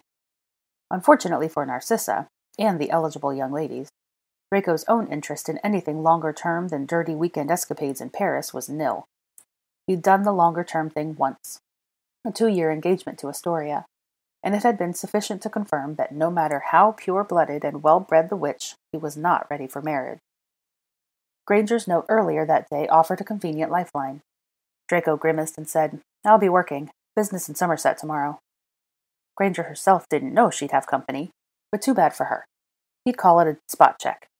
Her safety against threats, real or imagined by Shacklebolt, was his highest priority after all. Narcissa seemed unsurprised by the ready excuse. A pity. Next time, then. Dinner concluded, Draco retreated to his chambers, where he took a long bath and nursed his training wounds. His jotter buzzed. He summoned it to find a note from Granger, a delayed response to his earlier question. "Yes, one of the Astric holidays. A spot of sightseeing. I'll turn the ring if I need you." That last sentence was Granger speak for, "I don't need you. Do not come. You are not invited." No doubt she would get shirty when he turned up. The thought elicited an unexpected tingle of amusement. Then something that had been percolating in the back of Draco's mind since dinner clicked into place. He got out of the tub, dried himself off with a few waves of his wand, and summoned Granger's schedule. Tomorrow was, what had his mother said? Imbolc? And that coincided with one of Granger's asterisks. Were there other such interesting coincidences? He ran through the rest of the dates. The next asterisk was a weekend in late March, then one at the beginning of May, then June, then early August. Abuzz with anticipatory triumph, Draco descended to the Manor's library, where he pulled out a few volumes of Celtic and Germanic pagan traditions. He was right. Granger's dates matched the old calendars. Draco rolled the old words out onto his tongue. Imbolc, Ostara, Beltane, Letha, Lunasa, Mabon, Samhain. What was Granger up to? Draco was officially intrigued.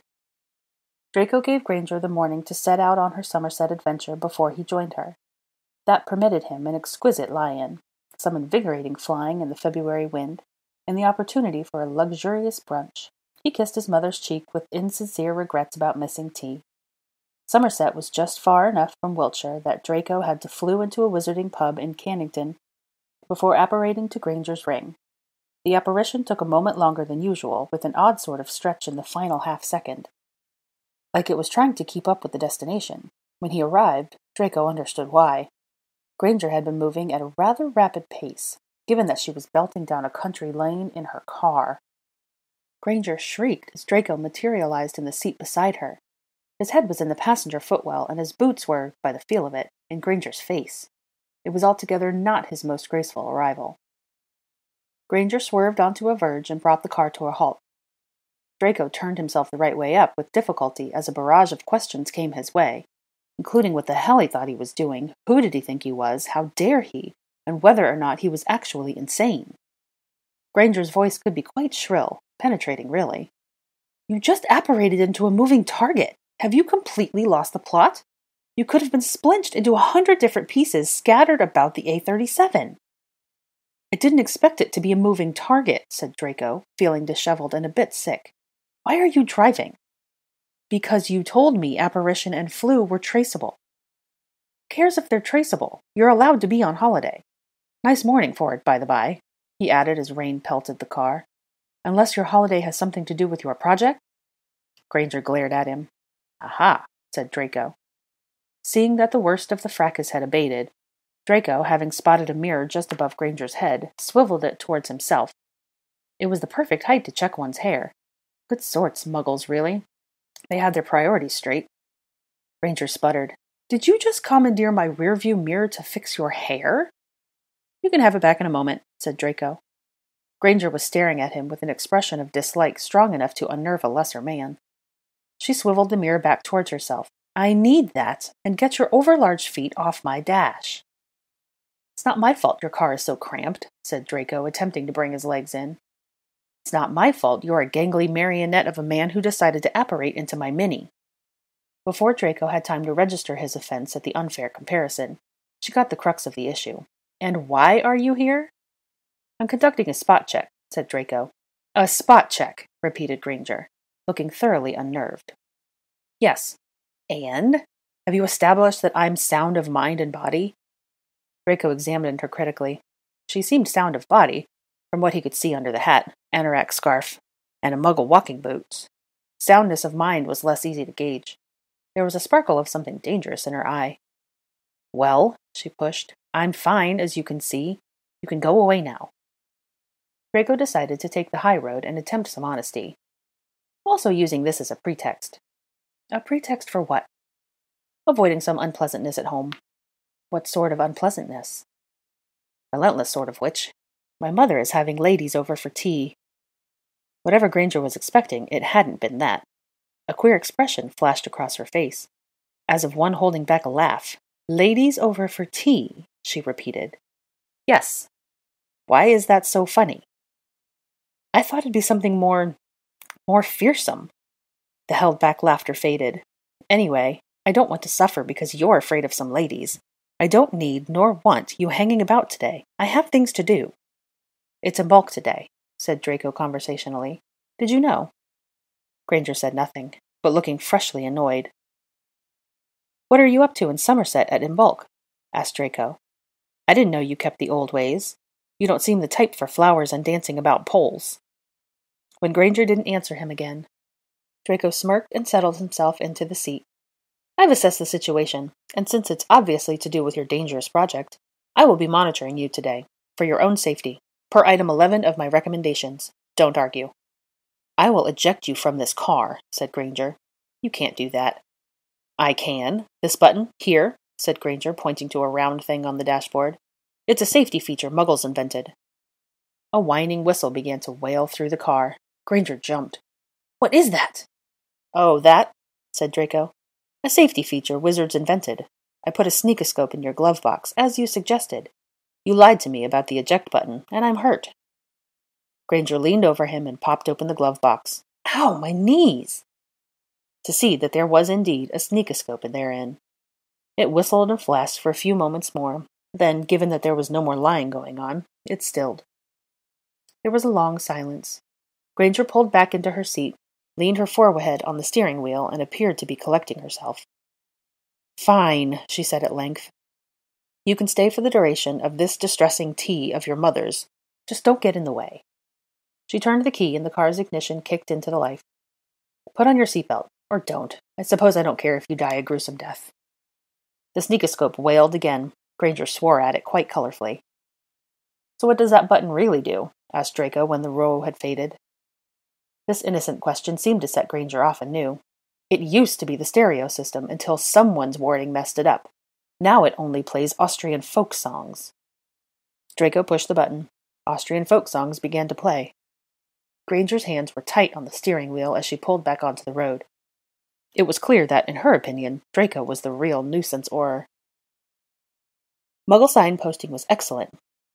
As they made their way down progressively windier country lanes, Draco was able to guess at their final destination with a degree of certainty.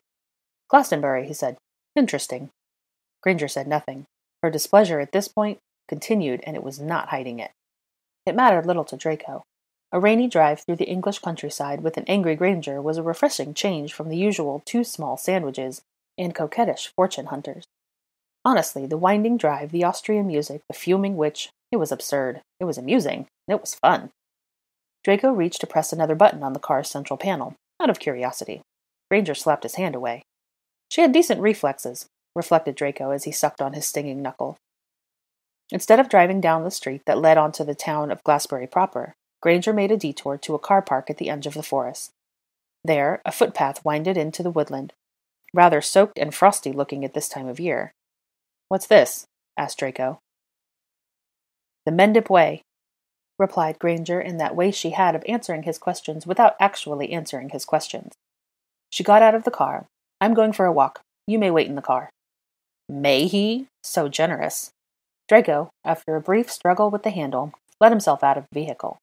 He withheld groans as he stomped some feeling back into his legs. Granger observed his emergence from the Mini with her hands on her hips. He felt her observing his choice of clothing, his aura robes over his perennial suit, and footwear, perfectly functional, dragon-hide boots.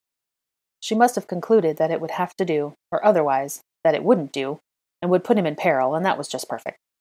At any rate, she turned around and began to walk towards the woods. Draco saw her cast some rain-repelling and warming charms on herself. He imitated her. It seemed a good idea. As they entered the Mendip Way, Draco cast a few detection spells, looking for evidence of other beings, magical or muggle. However, it seemed that only he and Granger were mad enough to go for a ramble on a day like this. Save some roe deer and a nearby clearing, they were alone. Satisfied that no madmen were about to vault out and attack Granger, Draco caught up to her in a few long strides. It quickly became obvious that this wasn't just a walk for Granger's health. She was looking for something, or several somethings. She peered into the underbrush, touched the trunks of trees, gently caught the fronds of ferns in her palm, and studied them. She took nothing, however, and so quashed any theories about ingredient gathering that Draco might have been entertaining. They progressed in this manner for a good half-hour, marked by a pause to refresh their fading impervious charms. Finally, Granger stopped and pulled out a list. Draco unashamedly peeked over her shoulder. Narrator's note, there is a very long list of ingredients that I cannot possibly pronounce, so we're going to move on from there. All right. Granger used her wand to cross out the majority of the list. Only the tassel moss remained. "What's tassel moss?" asked Draco. Granger flinched away from him. Apparently she'd been so much in her own head that she'd quite forgotten that Draco was there, much less noticed that he was skulking over her shoulder. Her hand flew to her fast-beating heart. Draco felt faint echoes of it through the ring. He expected to be told off. However, her bad mood seemed to have been replaced by tentative excitement related to this list. "One of the rarer mosses in this part of England," said Granger. "Why are you looking for it?" Granger began to walk again, her attention focused this time on dead logs, old stumps, and other likely habitats. "Because it will confirm that I'm in the right place." "The right place for what?" Granger waved the question away. "I'm merely confirming a theory." "What theory?" Draco, too, could be relentless. "Something related to my project," said Granger with irritating ambiguity. "What's moss got to do with your chimera cells or whatever?" "Nothing, at least not directly." She returned to look at him through the rain, as though to gauge what was worth telling him. "I'm retracing the steps of an old, long-forgotten witch whose work included, amongst many things, descriptions of certain sacred sites in the British Isles. So, the Vale of Avalon. Specifically, Glastonbury's Wells. Or at least, that's my educated guess. Not much of her work is still extant today. All we have are fragments. She tended to wax lyrically on flora, which helps me narrow down possible locations by cross-referencing the rarer plant. Of course, she was writing hundreds of years ago, so things may have changed. But few places on the island will support both singing sedge and mellifluous honeywort. They typically thrive in radically different ecosystems, as you no doubt know. No, Draco didn't know. In fact, he'd never even heard of these plants. But he nodded instead of admitting it. When Draco next looked up for a heart-stopping moment, Granger had disappeared. He snatched his wand. Then he saw her backsiding, poking over the edge of a path. She was on her hands and knees examining a rather wet ditch. Whatever had caught her eye, it wasn't what she was looking for. She regained her feet. She didn't look disappointed, however. She looked determined and muddy.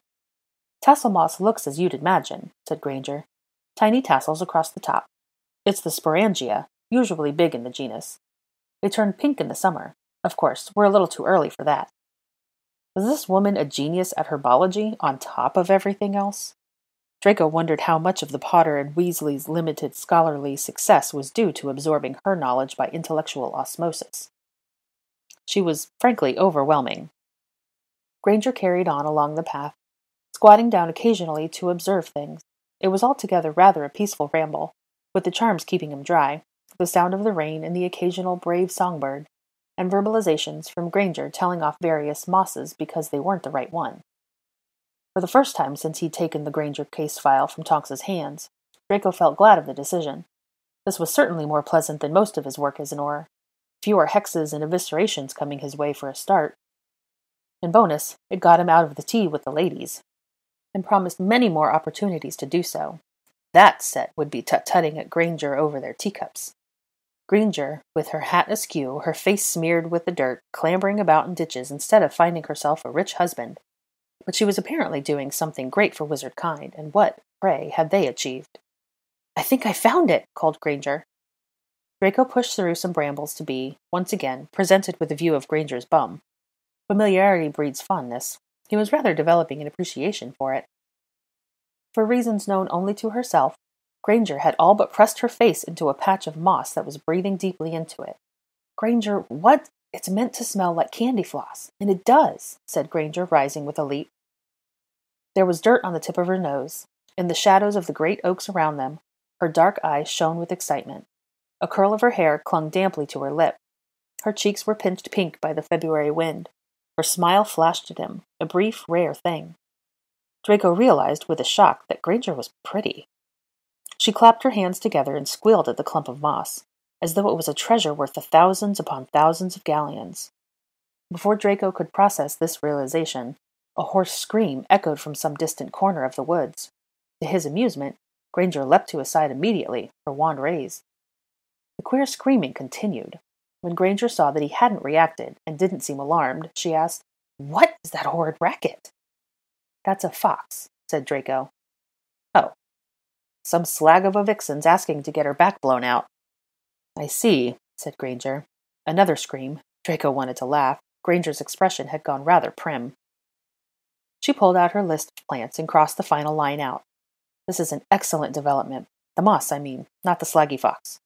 Let's go back to the car." "That's it?" asked Draco. It seemed rather easy. "Oh no," said Granger. "If only. I have about 3,000 other things to do before that's it." Knowing her, she was probably not exaggerating.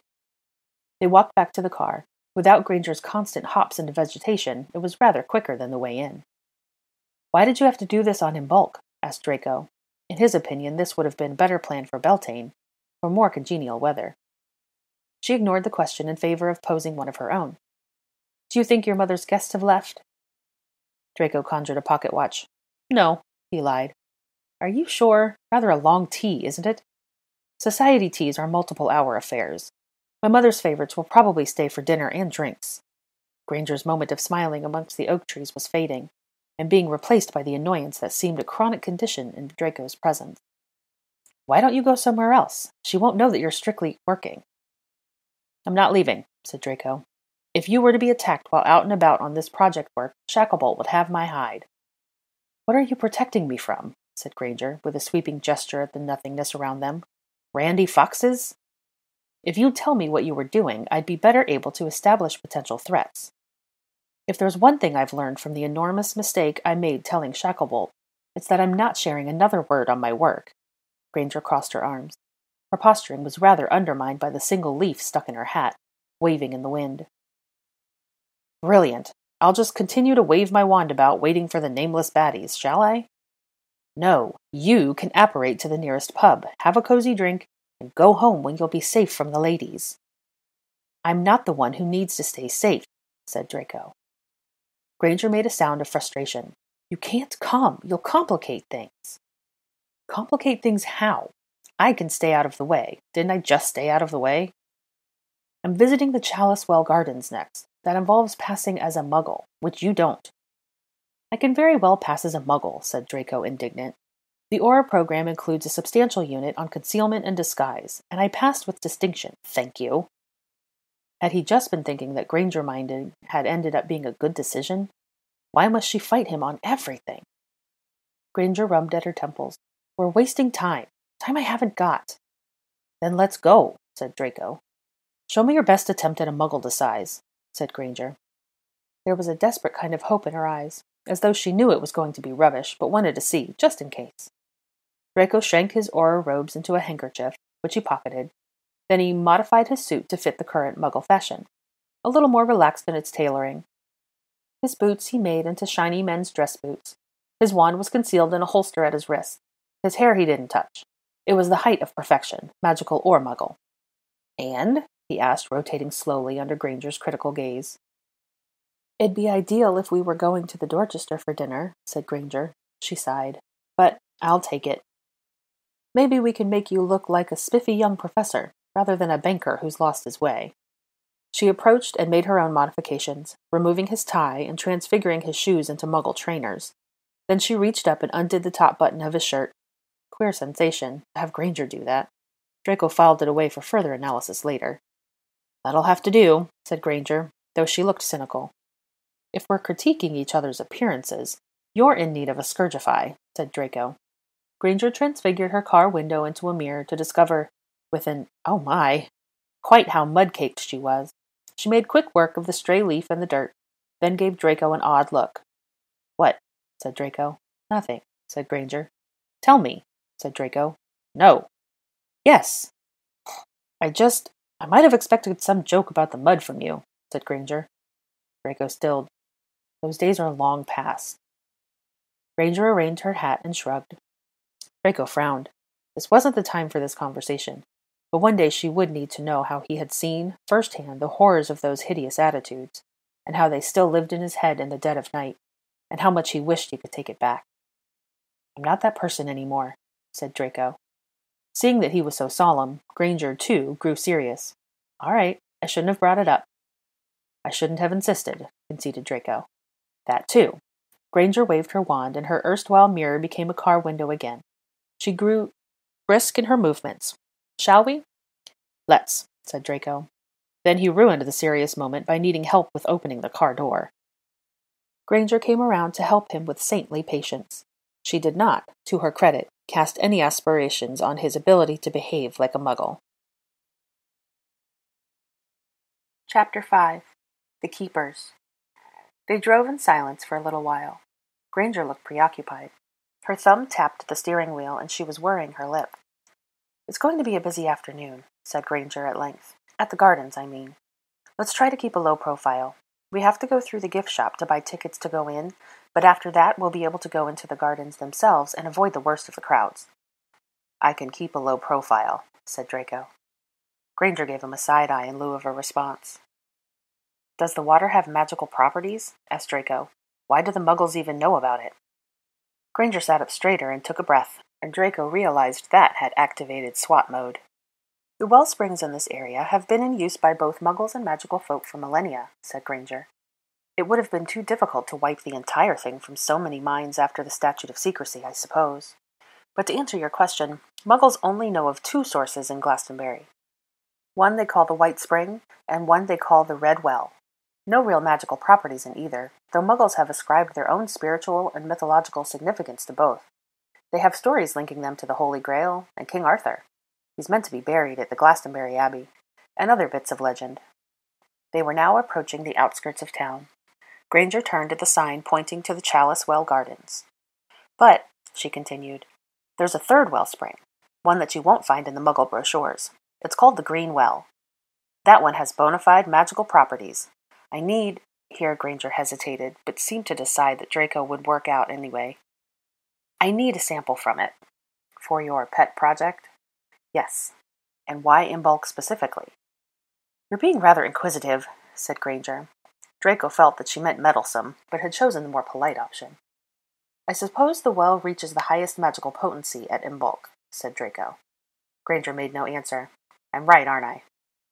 He saw her glance at the glove box, wherein lay the sneakoscope, promising to give away blatant lies. Stop being so curious, said Granger. That's a bit rich coming from you. She scoffed. Being curious is literally my job. I'm a researcher. Your job is to protect me from forces unknown, not interrogate me on a highly confidential proprietary project. Granger pulled into the parking spot, turned off the car, and waited for his retort. This witch was something. Draco had never endured such unrelenting points and counterpoints. He rather felt that, if he'd been keeping track of the score, he'd be the losing party. I'm not a bodyguard. I wasn't assigned to you to clomp along brainlessly behind you, said Draco. No, you are a highly trained, highly competent Auror, and this is an utter waste of your time. Granger took a breath, visibly suppressing her irritation at the entire situation. The opening compliment elicited a tiny spark of delight, quickly suppressed by Draco. He didn't care what Granger thought of him. A group of muggles passed the car, distracting the both of them. Mutually deciding on an unspoken truce, very temporary, Draco was sure, they climbed out of the car. The car park was busy. Muggles and families, muggles pushing prams, muggles in outfits that seemed exceptionally outlandish, even for muggles. I'll warn you now, there are a lot of New Agey types here, said Granger as they joined the crowd headed towards the entrance. New Agey? Hippies, Wiccans, pagans, woo-woo types. Granger seemed to be struggling for a definition. Muggles who are very spiritual and believe in magic, or greater powers anyway, to some extent. Some of them even call themselves witches. They don't realize that there are actual witches and wizards, of course, and actual magic. They collect crystals and things, and perform rituals they read about in the old books. Ah, said Draco, though he didn't really understand. I thought muggles were meant to be relentlessly logical. Some are, said Granger. Some are rather less than logical. Or perhaps some of them remembers magic, or subconsciously knows it exists, or maybe they just want to believe in something. They entered the gift shop, bustling, cloyingly over-scented. Granger saw Draco wrinkle his nose and said, That'll be the essential oils. The New Agers love those. Draco examined some offensively perfumed candles, labeled for relaxation. Why doesn't someone tell them they've oversynthesized these things to the point where any minor magical property is utterly lost? Draco now found himself being steered by Granger and parked in a corner of the shop, like a Draco-shaped Mini Cooper. Stay here, she said. I'll get us tickets. Don't break anything. Thank goodness for that last tip. He might have begun to pulverize things out of sheer excess of spirit. Shoving his hands into his pockets, Draco stood in the corner and watched Granger go. The crowd around her didn't look at her twice. She really did blend in. As for him, he was the subject of more than a few upward glances. His height, his white blonde hair, his spiffy outfit. Granger had now joined the slow-moving queue for tickets. Having his principal away from him in a busy spot was not something that Draco was keen on, from a purely professional standpoint. He performed some surreptitious legilimency on random sampling of people in the shop. The crowd was comprised mostly of muggles. There was one wizarding couple, but they had no ill intent, nor any idea that Granger was here. Would they recognize her if they saw her? Maybe, but Draco couldn't delve into their minds so precisely from this distance. Granger's instructions to keep a low profile were rather hypocritical, given that she had just struck up a conversation with the muggles in the queue behind her. Draco, annoyed, cast a surface-level legilimency on the family to check for sinister intentions. Nothing of interest. They were just friendly tourists. He grew aware of a presence lurking about him, peeking at him from around one shelf, then around the other. He pretended to be interested in the smelly candles. Eventually she showed herself. She was a shop assistant, heavily draped in diaphanous scarves, observing Draco with a bulbous eye. A name tag was pinned to her jumper. Eunice. Hello, she said to Draco. Might I help you find something? Draco caught her gaze and read her immediate thoughts. Nothing ominous, save for the fact that she thought him dreamily handsome. No thanks, said Draco, turning back to watch Granger between candles. She was finally nearing the front of the queue. Instead of taking this as the firm dismissal it was, Eunice fluttered closer to Draco, her eyes glued to his face. "Your aura is disturbed," she said. Draco felt like he was being addressed by a muggle incarnation of Trelawney crossed with a large moth. "I don't think these candles will do you good," said Eunice. "I agree with you there," said Draco. The sarcasm was lost on her. She nodded to herself and palpated the air around Draco, as though grasping for something. "I'd suggest something stronger, like one of our cleansing incenses," said Eunice, drifting down to point at a different shelf. Draco watched Granger make a beeline to the cafe bar. Would she kindly hurry up and save him from the moth? Eunice was now holding her hand towards him with her eyes closed. She shook her head gravely. "Your heart chakra is underactive." "Is it?" "Venus incense, I think," said Eunice. She grasped a packet and waved the pungent thing under Draco's nose. "Although, with your need for grounding, perhaps the Saturn." She rummaged around the shelf and said things about transmuting energy and ascending to the celestial plane. Draco spied Granger's hat bobbing in his direction through the crowd. "I have to go," he said, making his escape. "Oh, do you?" Eunice seemed put out. She slipped something into Draco's hand. "My card. I do chakra realignments. Do reach out. Our energies are quite compatible." Eunice floated away just as Granger arrived bearing coffees. "Who was that?" asked Granger, observing the retreating flutter of scarves. "Eunice," said Draco. "She gave me this. Do you need your chakras realigned?" Granger exchanged one of her coffees for the proffered card. Something had been scribbled hastily on it. "Ooh, she gave you her number." "What's that mean?" "That Eunice fancies you," said Granger, looking amused. "Most women do." Granger snorted, like this was a wickedly funny joke instead of a universal truth. She caught herself, sobered up, and looked at him with fresh wonder. "You're funny, Malfoy." "I live to serve," said Draco to cover his vexation. Granger returned the card to him. "Too bad you don't even know what a mobile is." Poor Eunice was quite barking up the wrong tree. "She thought me dreadfully handsome." "She also thinks your chakras need realigning." "Let's not get too wrapped up in the soundness of Eunice's judgments," said Granger crisply. Let it be known that if any man needed his ego checked, a simple exchange with Granger would quite set him to rights. Draco sipped at the coffee Granger had brought. It was, remarkably, not terrible. "How did you know I like double espressos?" Granger shrugged. "Seemed your style. Bold? Bitter? Overpriced." Draco hid his scoff in the cup. Granger set them on a course towards the gardens. The rain began to let up and make way for tentative sunlight. The gardens were unexpectedly lovely, even if the muggles in charge didn't have access to the warming charms and magical additives that made wizarding gardens such a spectacle through winter. Draco thought his mother might even appreciate the place. Though it was February, there was color about, thanks to the careful plant selections. Musical gurgles of water from well springs everywhere added auditory interest, and the whole thing was gently illuminated by hundreds upon hundreds of candles tucked away in stony recesses. Signposts here and there asked visitors to maintain silence, out of respect for those meditating. Granger cast a silencing charm around the two of them so they could talk. They came upon the Red Well, aptly named, with its rust-colored water. Draco read the plaque with a passing interest. As Granger had noted earlier, the Muggles had fabricated some fanciful bit of Christian mythology, suggesting the Holy Grail was buried here. There were also a few references to Arthurian legend. "The Muggles know about Morgan Le Fay?" asked Draco, an eyebrow raising at the sight of such famous witch's name on the Muggle placard. "Yes, but she's a figure of myth," said Granger. "Most of them don't think she really existed." Draco tutted. "Imagine." Next, they strolled through the well house that contained the White Spring, a dark, wet-smelling place where Muggles had decorated the rough stone walls with candles and small shrines to deities real and imagined. St. Bridget, the Lady of Avalon, the King of the Fairies. "Here we are," said Granger, as they made their way down a quieter, less-used path round the back of the well house. "There should be a sort of platform to take us down to the Greenwell.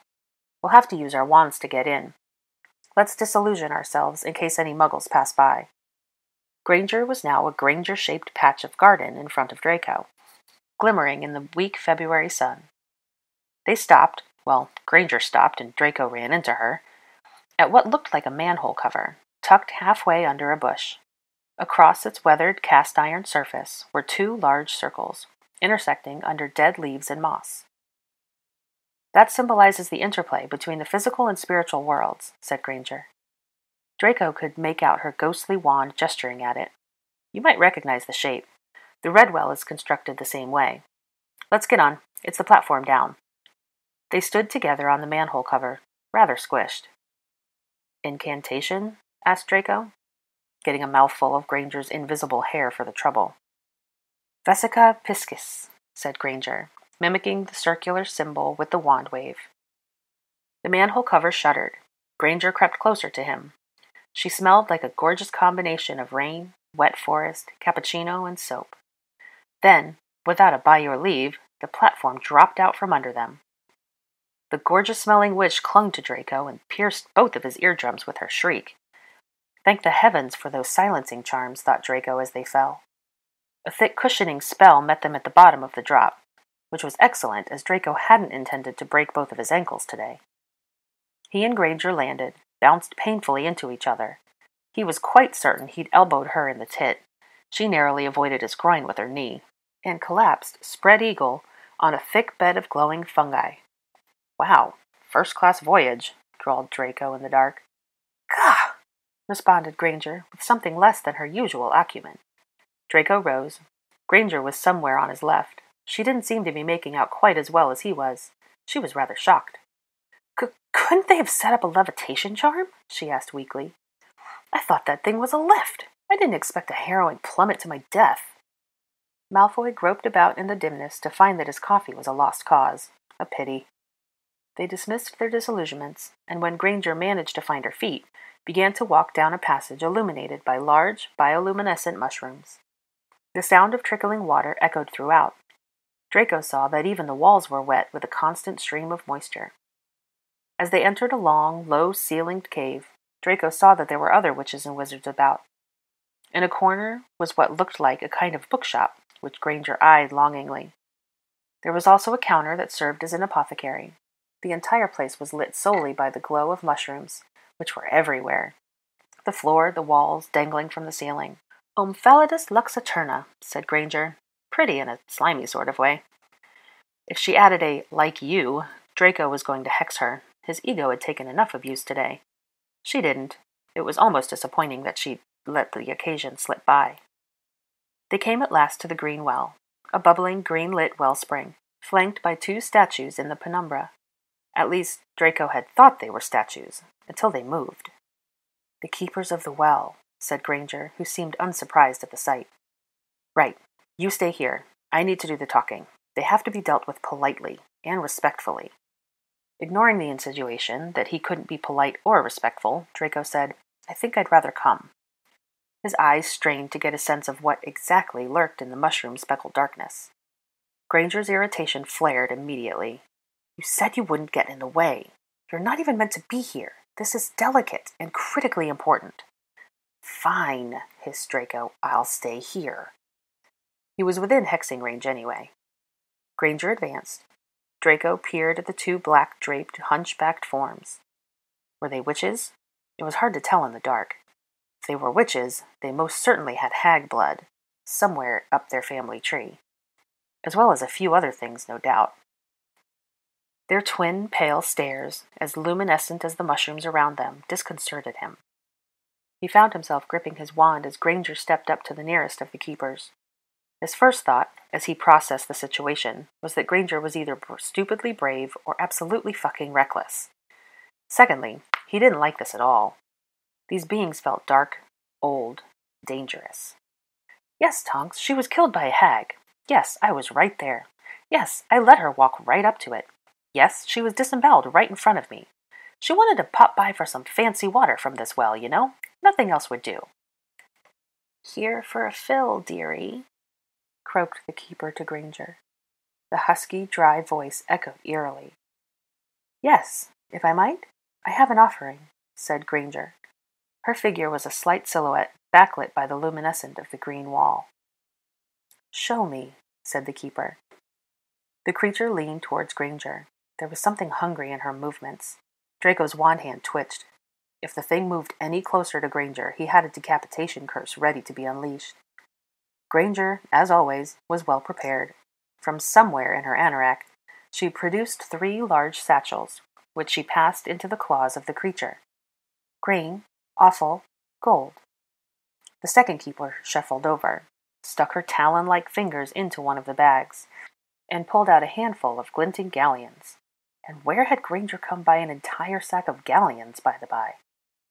The gold's provenance did not seem to worry the second keeper, at any rate. She crooned her satisfaction. "Very nice, lovely. Let the good girl through." The first keeper gestured Granger forward. "Haven't you got a vessel, child?"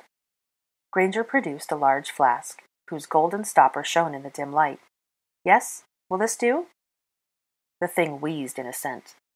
At a gesture from the keeper, Granger plunged the flask into the green well. The second keeper stared at Draco, as though aware of his tightly gripped wand and the well-practiced curses that awaited on his tongue. She sniffed the air in his direction. "Put the wand away, little boy. This girl won't be meeting her demise here." The first keeper looked up from where she stood beside Granger. "The wizard is worried, is he?" "It is." The first keeper's white eyes caught Draco's. There was ancient magic in them. He dared not perform legilimency on this old mind. She cackled as though he had spoken out loud. "That's right, you won't, silly boy. I'd make your brain soup and drink it while it's still warm, wouldn't I?" "But look at his eyes," sighed the other keeper. "Eyes like the rain-troubled skies." Cold dread trickled down Draco's spine. Though the creature hadn't spoken a direct threat, he wondered whether his dark curses would even be of use against these things. Perhaps he should be thinking light. "Don't you start rhyming," said the first keeper to her sister. "We don't want to mess with the melon." I'm finished," said Granger, who was now holding up her dripping flask. It was a blessed interjection. Draco was genuinely beginning to feel spooked and trigger-happy. "Good girl," said the keeper. "Mind you use it wisely." "I will," said Granger, stepping away from the two of them. "Thank you." "Love and light, my girl," said the first keeper. She and her sister cackled as though that was the most riotous thing they had ever heard. Granger gave them a kind of bow and came back to Draco's side. He kept his grip on his wand until they'd walked well out of the keeper's line of sight. Even then he felt the twin pairs of white eyes touching at the back of his head. "No," he said, holding Granger to him when she darted towards the underground bookshop. "But I wanted to—" "No," said Draco, his grip on her elbow unyielding. "Let's go." Granger seemed to sense Draco's anxious anger and did not argue further. They walked back to the slow passage that led to the platform, Granger taking 2 steps for every one of his. When they were finally out of the central cave, Draco turned her to him. "What the fuck was that? You might have told me you were off to barter with dark creatures." Granger's face was pale in the phosphorescence. "I didn't know they'd be so haggish, cadaverous, lethal. The way the first one was eyeing you, she looked like she wanted to pluck your bloody liver out. And you walked right up to her. No wand." "Stop manhandling me," said Granger, shaking off his hands. "She was not going to pluck out my liver. They were nice to me. And they're certainly not hags."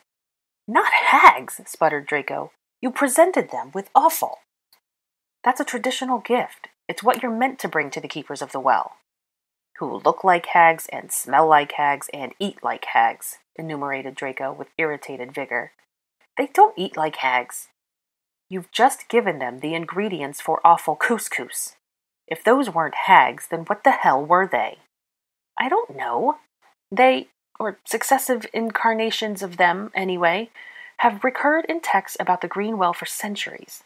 They're usually described as crone figures. They aren't evil. They're ancient. They were bloody she-dementors, and you're never to deal with that kind of creature again, without telling me first. I need you to understand that if anything happens to you, Shacklebolt will have my head, Tonks will have my balls, then Potter and Weasley will scavenge the rest. My mother would bury me in a marmite jar. Do you understand?" "Fine. But you're overreacting." Granger shook her flask of water at him. "I got what I came for. I was prepared. I said the right things and I brought the right gifts. Now she hit her stride and went on the offense. You almost threw a wrench in the works, getting so bloody hostile that they started taunting you. They could have told you things that would have tormented you for years. What things? What do you mean? Interrupted Draco, freshly disturbed. Nothing, said Granger, seeing how intensely he was looking at her. She stepped back. It's stupid. What things, Granger? Repeated Draco, looming over her now. She hesitated, but in the face of his agitation, gave in. It's just part of the legendary surrounding the keepers suggests that it's silly and obviously made up. Suggests that they are seers. Seers, repeated Draco. One of them knows when you die, and the other knows how you die. Draco shuddered in spite of himself. Granger tucked a curl behind her ear and began to babble. It's all speculation, of course. Storytelling. It's such a common conceit in old magical texts. They love giving guardian figures added mystique with alleged powers. I don't put much stock in stories involving precognition, of course. Draco cut into her ramble. How can you be so cavalier about that kind of legend? You are literally best friends with the most precognitioned, prophesized, prognosticated, bollocksing boy who fucking lived. Granger straightened and looked ready to sink her teeth into this new argument. That was a highly unusual occurrence. Draco stared into space, running a hand through his hair. I think one of those hags was about to say something, too. She started talking in rhymes. Fuck me. I wonder what she knew. The how or the when? The tales are utterly unsubstantiated, cut in Granger like the chief swat she was. They don't know anything. Don't start thinking about it. Too late. I am thinking about it. What rhymes with skies? Draco said. Flies? Spies? Somehow Granger was squeezing her large flask of well water into the pocket of her anorak. The impossibility of it distracted Draco from his morbid suppositions. What is this? The anorak of 1,000 pockets? How did that fit in there? You didn't even shrink it. I'm a dab hand at extension charms, said Granger, rather too lightly. Can we? So that's how you were carrying around those unholy offerings for the voodoo twins? Said Draco. Finally, one Granger mystery solved. You do know that those charms are heavily regulated by the ministry, don't you? I'm aware, thank you, said Granger, snippy. If I'm reported by anyone, hopefully not present company if he knows what's good for him, I'm prepared to pay the fines in exchange for the convenience. Oh, I see. Is that why you haul enormous sacks of galleons about? For fines? No, I carry those for ballast. Granger fished about in her pocket, and for a wild moment Draco thought she was going to pull a sack of galleons out to swing at his head. But no, she merely produced out her wand and waved it to tell the time. Oh, I'm late. I had one other thing to do, but you've put me so far behind schedule. Draco raised his eyes to the mushroomy ceiling. Of course it was his fault. What thing? He and Granger squelched their way towards the manhole cover nestled among the fungi. A moment of pure self-indulgence, said Granger. I've wanted to go for ages, and now I'm in the area, but what? You're here, said Granger, and I don't want you to be. Too bad, said Draco. Any trust I might have had in your judgment has just been obliterated by your decision to haggle with hags, without a single sodding contingency plan if they got peckish. Granger made a sound that was more growl than anything else. Anyway, what self-indulgence? What's your vice, Granger? None of your bloody business. I promise I've seen worse, whatever it is. Granger ignored him, disillusioning the two of them while Draco made guesses at her secret peccadillo. A brothel? Getting detention? Awful couscous? They stepped onto the platform. Draco heard the invisible Granger take a deep, steadying breath. It served her well for the long scream that accompanied their expulsion to the surface. And just like that, they were back in the Chalice Well Gardens, blinking in the sunshine. Draco couldn't immediately step off the platform. Granger was holding on to him like a drowning creature clinging to a lifeline. An echo of her heartbeat and fear thundered through his ring. Her grip shook. She was terrified. She made to step away, but her knees buckled, and she swung back into Draco instead. Fucking damn stotting. Ugh! Said Granger into Draco's chest. A brilliant observation, said Draco. His voice seemed to bring her back to herself. She held him for a moment longer, then took a shaky breath and stepped away with a muttered apology. Draco glanced about for the muggles, and seeing none, he canceled their disillusionment. Back in the realm of the visible, Granger looked bloodless.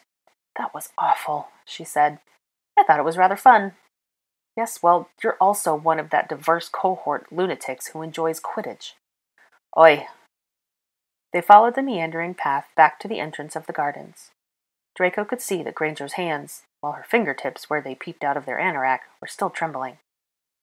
She ran her hands down her arms a few times. Right. You needn't worry about me ever coming back to barter with the Voodoo twins. I never want to use that death trap again. If I need another sample, I'll just send you. Me? Said Draco. Not a bloody chance. One of them wanted to sip my brain out of my skull. Or didn't you hear that part? She'd need a rather thick straw, mused Granger. Funny. You could land head first on your way down next time. Make a bit of milkshake for her. Draco stared at Granger. Perhaps it was healer humor, but she could be grisly when she worked off her adrenaline. Maybe it was a good thing she didn't play Quidditch. Then again, pondered Draco, she might make an exceptional beater. No bludgers needed. Danger Granger could collapse psyches with a few syllables. They passed through the gift shop. Eunice gave Draco a lovelorn look, and through the car park back to Granger's Mini. Is there anything I can say that will make you go away? Said Granger. No, said Draco. What if I ask nicely? No.